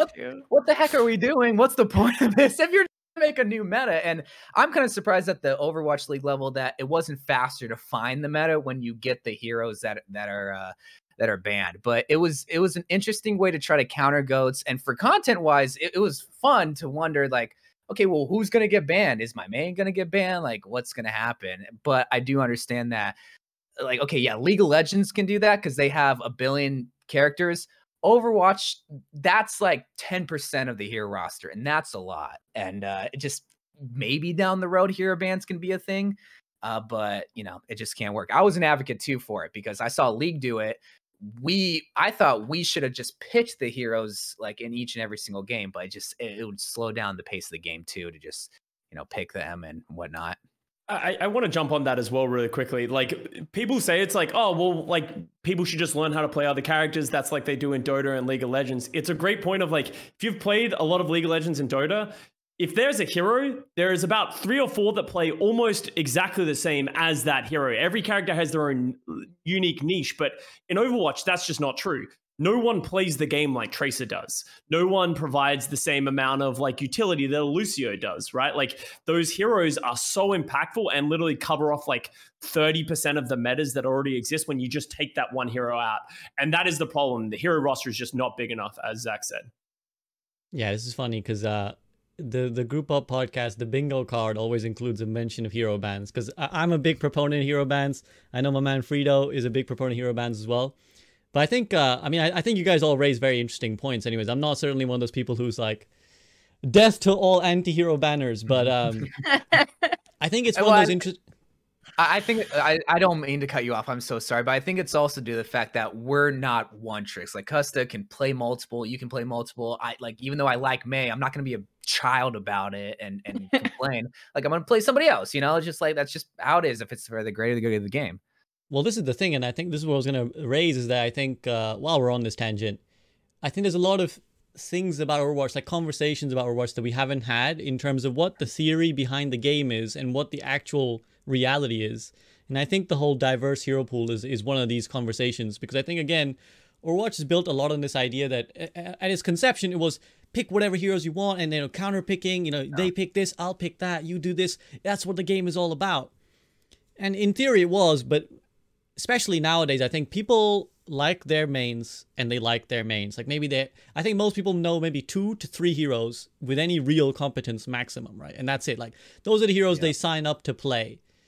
And as much as we talk about like meta, and this whole thing is about meta, and we talk about like counter picking, and you need to do this, that, the other, for the majority of people that's just irrelevant. Like they're just like, no, I play these characters, that's it, that's what I play Overwatch for. So I think that's like a conversation to be had at some point. I think it would be really insightful to have that conversation with the developers maybe, and just be like, well, you guys make this game about like counter picking and hero diversity, but most people just play like 2 heroes. So do we need to have like a conversation at some point? Because another wild idea that I'm like, maybe we should just we should just lock the hero at the start of the game. Like maybe we should just remove switching, because that would make the game easier to balance as well. If you didn't have to because one of the problems is switching in the middle of the game, right? That creates a whole thing. But I think that the problem with that would just be like, you could lose in the lobby in the hero select scene. Like obviously in games like, like let's use Valorant for an example, like you have all these abilities and that does help you in something, but at the end of the day, everyone has the same guns, right? While in Overwatch it's like, let's say we picked, like no hit scans and nothing like that, and you said they come out in Pharah Mercy, you're like, see you in the next game. Like it's just kind of over at that point. So I really like the idea of like, because I'm the same way as you. I love the idea of like switching mid-game. I love the idea of diversity from game to game and solving each problem and like making it more about the problem solving. But from what I saw of these hero pools and stuff like that, it just reminded me that it's going to lead, people aren't going to do that problem solving issue, and it's just going to make the game worse, and people are going to force it. And like, I don't even want to know what happens when a Torb 1 trick is all of a sudden locked away from his Torb 1 trick. And they're like, well, I'm throwing this game, I'm going sim, and I don't know how to use a teleporter. Like, those kind of things. No, absolutely. And again, it could be the topic of another entire podcast. I won't tangent onto it. As much as inside I'm burning and desperate to have this conversation, because it's a road I've been treading for a while, and all the variations that it could come with. But sticking to on topic, unless Lemon, you have anything you want to add to the whole thing? No, good. Lemon's like, no, I'm out. Please, no. I'm out. Okay. Next on the list that I noted down was the double off tank meta. Again, speaking of Giga buffs that we spoke about, there was that period when the Giga buffed Hog, and the Washington Justice rode that wave for quite the glorious stage. So what did we make? And to be honest, as a tank main, it was a painful time in ladder too, when it was just Zarya Roadhog everywhere. So anyone with burning thoughts on the double off tank meta? I think it really goes back to your point, SBB, of what we said earlier, of like some people were willing to take the risk and be like, let's just play Roadhog Zarya in these playoffs. Like maybe it'll work and see how far it gets you. And you saw a couple of teams like Washington Justice, Seoul Dynasty go very far in the playoffs because they just committed to it. There were a lot of other teams that could have played it, but decided not to and play it safe. And yeah, well, I can't remember exactly what the Buster Hog were, but he was like, his damage just went into like orbit or something like that. And he just became almost unkillable. So it was a really interesting time. But as you said, it's one of those games where it's like, okay, let the off tanks have fun for a little bit. Everyone else, I'm sorry, just you got a bad month coming for you, because it was bad as a support main as well and as a main tank at that point. Lemon? I don't even know if that really hit contenders too much, or at least it was super brief if it ever did. So I'm really not remembering even casting that. Maybe because it was probably like halt hook type of brief.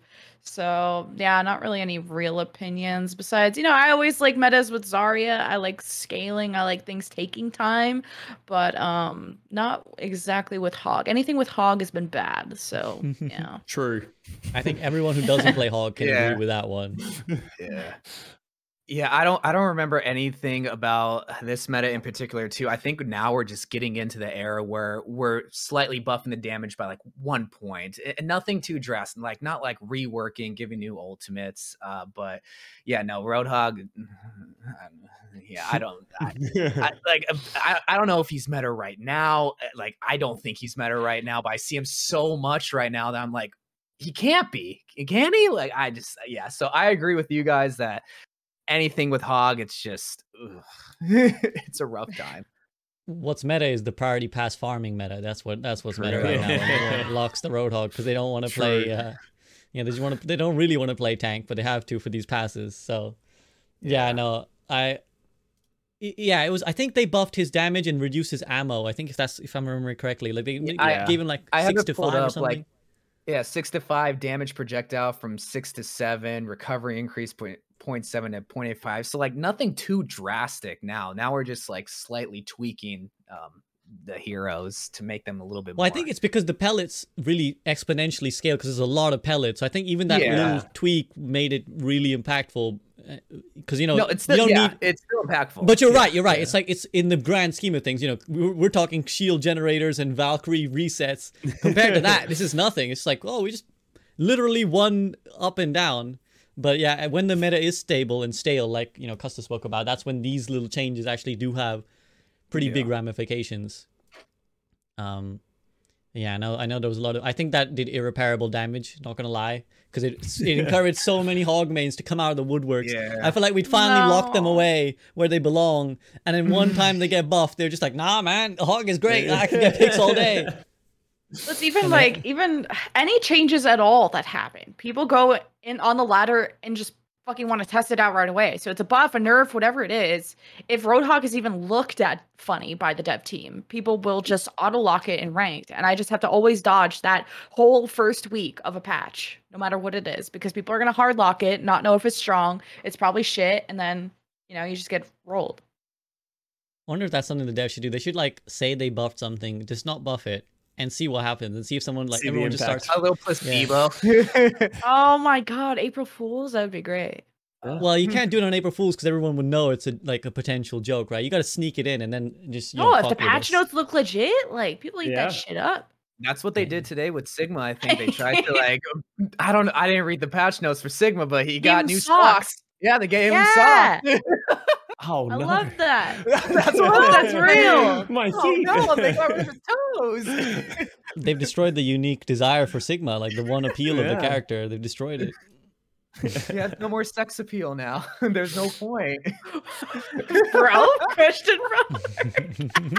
Let's move on to the next meta. Should we dwell on that? No, okay. Okay, so moving on, another couple of things. I think poke comps are worth talking about because that's, I would say, a relatively new iteration. Thinking of the grand scheme of Overwatch, poke wasn't really a thing. Correct me if I'm wrong. Poke never really was a thing early Overwatch. Like you didn't sit there and poke for ages. You kind of just dove or you brawled, and that's kind of it. Could you explain poke to me? Because I think I know what you mean, but could you explain it? Sure, yeah. I mean, basically, you're looking at comps that played a lot slow, Sigma Ball, a lot of range damage, sometimes Tracer as well. And essentially, if you think about a dive comp is like, okay, we set up and then we jump on this thing. And I think a brawl comp is like, okay, we get to where we want to and then we speed boost on this thing. So they're very like immediate. Whereas I think a lot of poke comps are a lot of like, they're like attritional battles, I guess, right? They're like comps based on weathering down certain resources. You're just poking, and then when something happens, you go. Which I suppose you could say for many comps, but I do think they're unique for the sense of like the way they're played with the Sigma Ball or sometimes variations of it. So thoughts on poke? I'll take it to Custa first. I think it's an interesting one. Like when I think of poke, I think of like you're playing like the Mercy Zen Ashe or something like that, and you're just sort of like playing really far away enough that they can't come into you. But then you have, as you said, you have that Tracer, Ball, or a Sigma all taking angles around. And as you said, it's more like you're taking map control, and you're just trying to take as much space as you can, and then hoping at some point, as you said, something happens. I think it's a really interesting comp because I think it really incentivizes playing smart and everyone having their own role. My biggest problem about it is that it can be squashed pretty easily by like certain things, like just them having a brig can really like ruin your ball and Trace's day. Or like if you're Ashe or the DPS that's getting hard pocketed just doesn't do anything, you just lose. So I don't think I've ever really seen it massively in Overwatch League. Like the only time you ever really see that ball tracer played is if they're going for that hard dive with like the Briggs Zen, right? So it's a lot more of a ranked meta, but I think it's interesting. It's a cool variation, as you said, because nothing else has ever really been played like that because we played so much Lucio, Rush, snipers, and all that kind of stuff. You probably kind of intuitively played that, Zach. So like in your latter games, how do you feel about it? So when I heard poke, I was thinking like Soldier 76, a pocketed Ashe, just like poking at because of the double shield. You need to destroy the shield, and that's the moment that I think you referred to when you go in. But then you brought up like ham and ball. It's like, okay, so maybe that's not what I'm thinking of. But so when I thought of poke, I thought of those low but consistent damage to destroy the shield, and then so it's just poke, reload, poke, reload, and you have protection because you're poking from far and back away. Because I think now we're getting into the area where a lot of like DPS can be played, and I'm starting to see like, and I could be completely wrong here, like Soldier is maybe kind of making a name for himself. He's not meta broken, but Soldier, at least from my recollection, has never really been the top picked hero. So when I heard poke, it's like, okay, is this the time when Soldier is coming into play?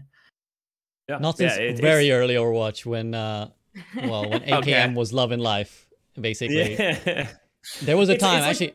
Go ahead, Costa. No, you go. I was gonna say, just a quick reminder. Again, we've been on many history lessons today, but there was a time when D.Va's defense matrix was the entire length of attack visor. Yeah. And so there was like this whole meta where Soldier was really strong because everyone was really bad, right? To context, Cassidy's High Noon and Soldier's Tac Visor were like top tier, S tier ults because everyone was really bad at using natural cover. So they would pop Tac Visor and everybody dies. And so you need, I mean, D.Va has been like a near must pick for the first, many years of Overwatch. You needed D.Va because that entire, like the DM was ridiculously obnoxious. It would eat the entire Tac Visor. And if she didn't have one, the Soldier would just run rampant. So yeah, not since those early days has he been a thing. Lemon, what do you feel about kind of poke? You've probably seen a lot of poke comps and contenders and stuff. I think it depends like what poke comp it is, and it also, I feel like it forced out just so much double shield so that people had more safety around rotations, especially on if you're the offense, maybe more so on the defense. You had to have the double shield with your poke. I mean, I'm thinking when I think poke of like, either your Cassidy, Ashes, stuff like that. Ashe was really strong for like a really long time on many defenses in contenders.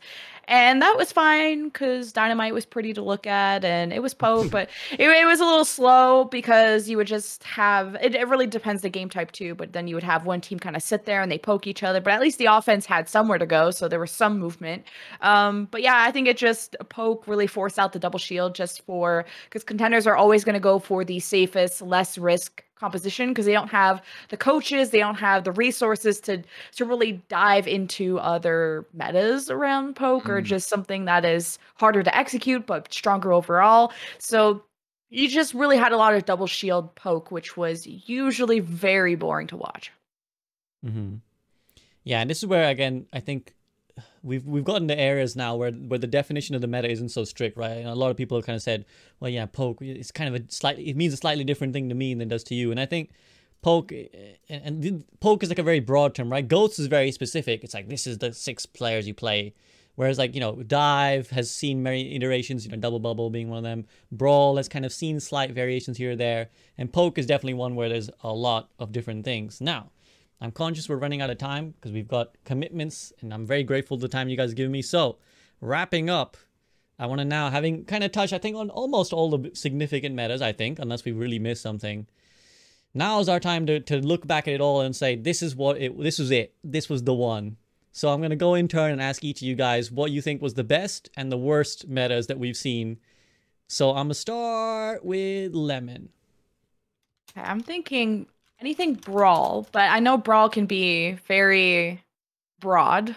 So I'm thinking like I kind of when Zach brought up the Mei Reaper and Mei Doomfist. I honestly do think that Mei plus some kind of bursty DPS was really fun to cast, but more towards like a Rein Zarya type of brawl instead of the Orisa double shield. Because first there was just always this like forward momentum. There's always some kind of movement. So I really like movement. I mean, hence my experimental patch. So anything double shield, but brawling cool. But then Mei added this kind of chess game mechanic where the team that could place their Mei wall a little bit better and just had the right split on the team that forced like really, because it wasn't an automatic fight win because a lot of maps didn't like Mei, and then you would, it depends how the other team reacts. Do they break the wall? Do they jump over the wall? And Mei kind of had this cool chess game because then you would have a Mei mirror and then those kind of interactions happen.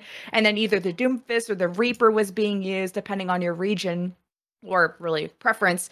And then Reaper had a cool follow-up. Once you trap people, the Reaper would go in. Or the Doomfist would punch off the wall. And it created this like these micro interactions that I felt were kind of difficult to pull off really well. So it added a level of complexity. It added like an actual win condition that isn't an ultimate, which I found at least you're not just waiting for ults to pop up.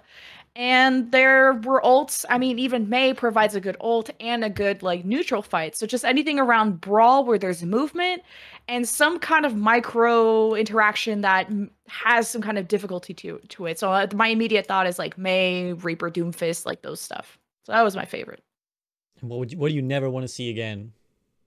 Double sniper. I know everyone's gonna hate this because it's like it takes the most amount of skill to be able to snipe, right? And you're like, oh my god, like this Widow just killed like 5 people, and like, but those are like the 1% moments that you wait for in double sniper. And as a caster, when you're just observing a Widow miss, and you're just like, you're trying so hard to not flame or trying to hype them up for this moment, and then they don't fucking hit anything, or they hit a body shot. It gets, even if they get a pick, it gets fucking rezzed, and you're just sitting there getting edged the whole time by snipers.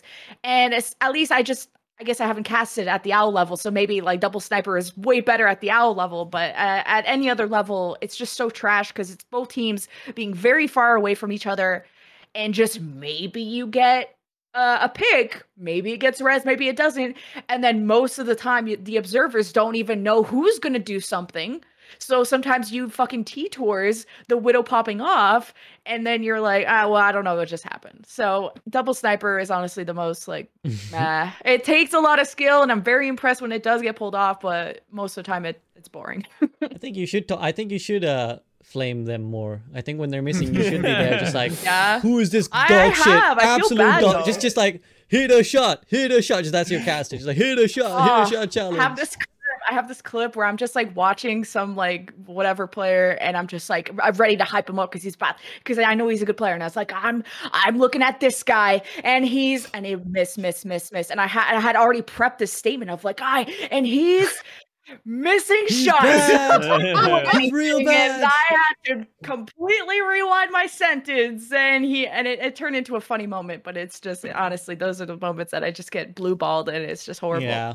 I like how sexual your references have been, edging and blue balling all the time with your casting. It's very horny casting. Very horny casting. It's just, I don't know how else. I'm gonna have to cut you off on that. No chance to defend yourself because I'm conscious of the time. You're conscious of the time. Custom, my man. What's your best and worst metas?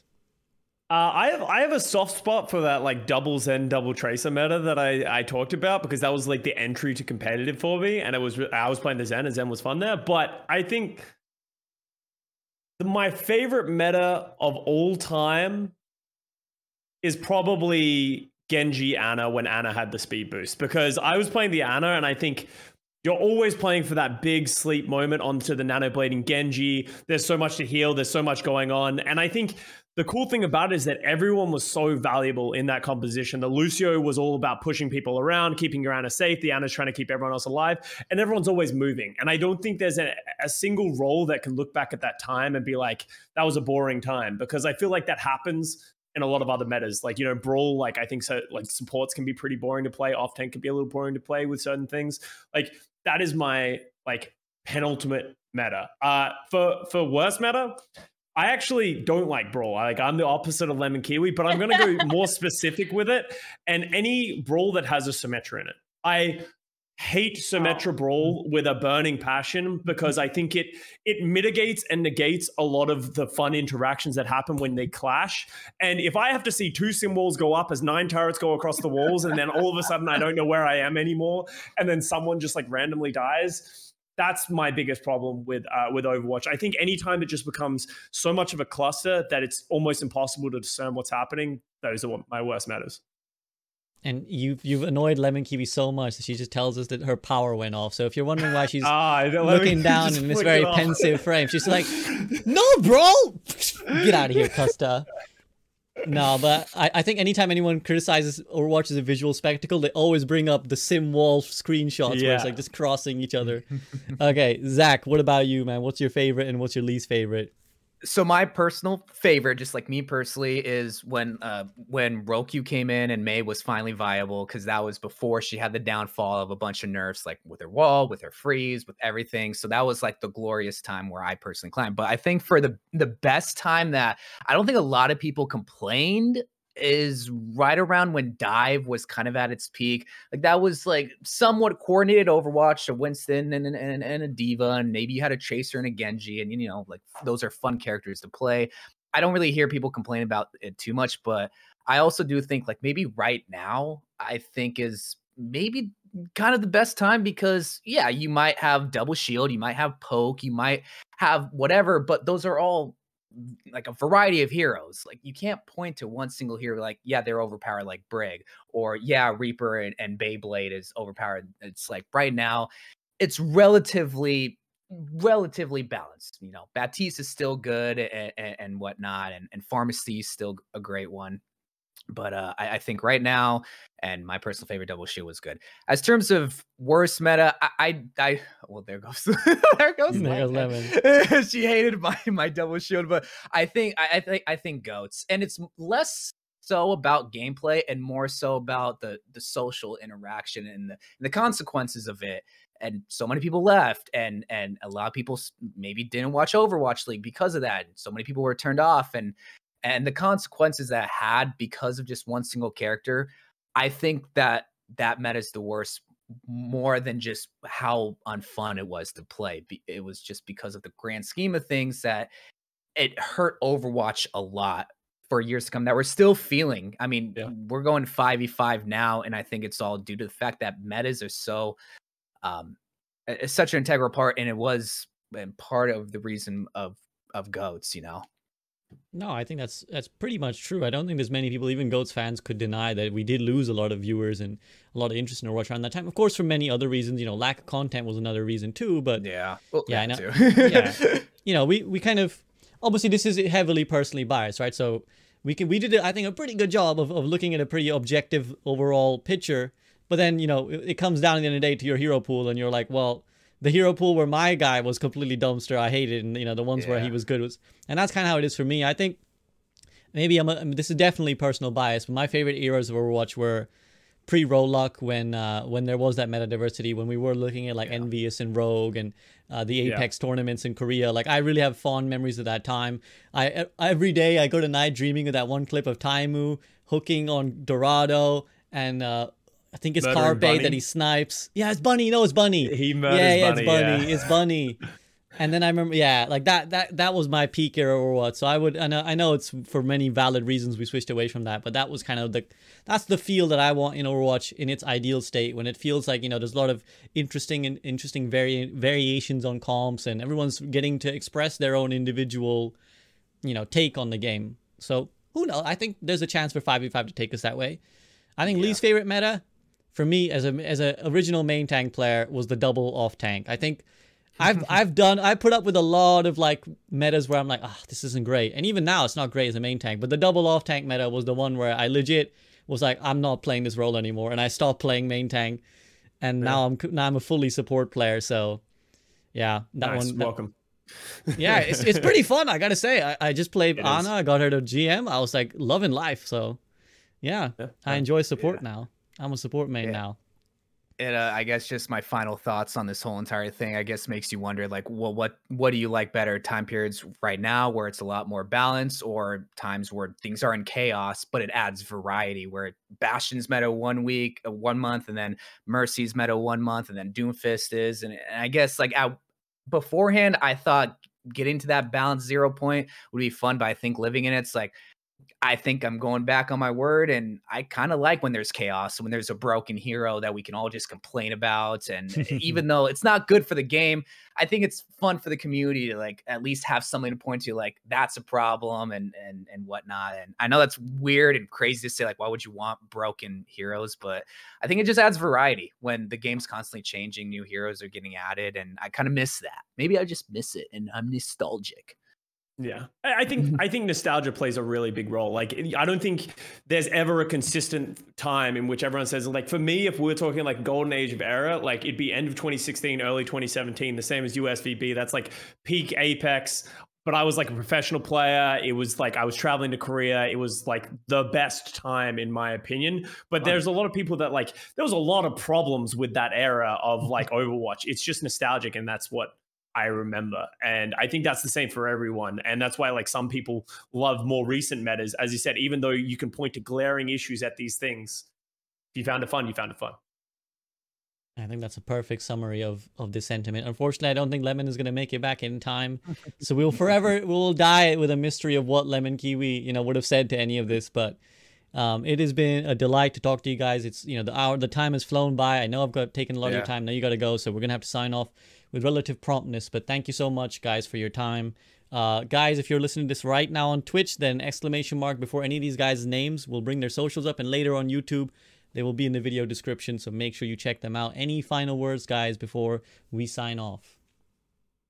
Just thanks for having me. This was like my first ever podcast, first ever big discussion. So it was fun. And while I might have looked at it from a more like casual viewer, like just a viewer perspective rather than a competitive perspective, I hope I was able just to at least shine light on a perspective that we don't often get to see, which is like, just your everyday Overwatch player. And it was fun. And Custa, a big fan of you. It was awesome to be in a piece of content with you finally. So really appreciate it, SVB, and I hope I can be brought on more in future episodes. Yeah, I echo that. Thank you very much for having me on here. It's been a lot of fun. I love having these discussions. I love going back in time and talking about stuff because I'm just like a straight up boomer. So it's like talking about my glory days. But no, it was awesome having Lemon Kiwi getting a casting. And yeah, like Zach, it's awesome having you, like someone who's like made a lot of content, who plays the game. Like you understand the high level, but you just like, you're playing it for fun. And I think that's what a lot of people, including myself, who like are so at the top and we're just so worried about competition, we always forget about the large majority of the player base that's just here to have a good time. So it was a lot of fun. And yeah, once again, thanks for having me on. That's a pleasure. And that's kind of what I like to try and do with these podcasts, is bring different perspectives. So don't apologize at all, Zach. Like, that's exactly why you're here. Because, there's always going to be people watching who are like, yeah, but I've never experienced that. That's not my game. So I always like to have that little diversity of opinion. That's why I love bringing YouTubers on as well. Because, I started YouTube, but now I spend a lot of time streaming. So I see a lot of that duality. And I think YouTubers tend to understand a little bit better the more the average player experience, whereas a lot of streamers are really good. They're too good at the game, so they sometimes remove themselves from what the player is going through in gold. So I appreciate you guys so much. I know you got to get going, so thank you very much, guys. We're going to take a quick break in this stream, and we'll be back after like 2 minutes. But thanks to these guys, and go check them out. Peace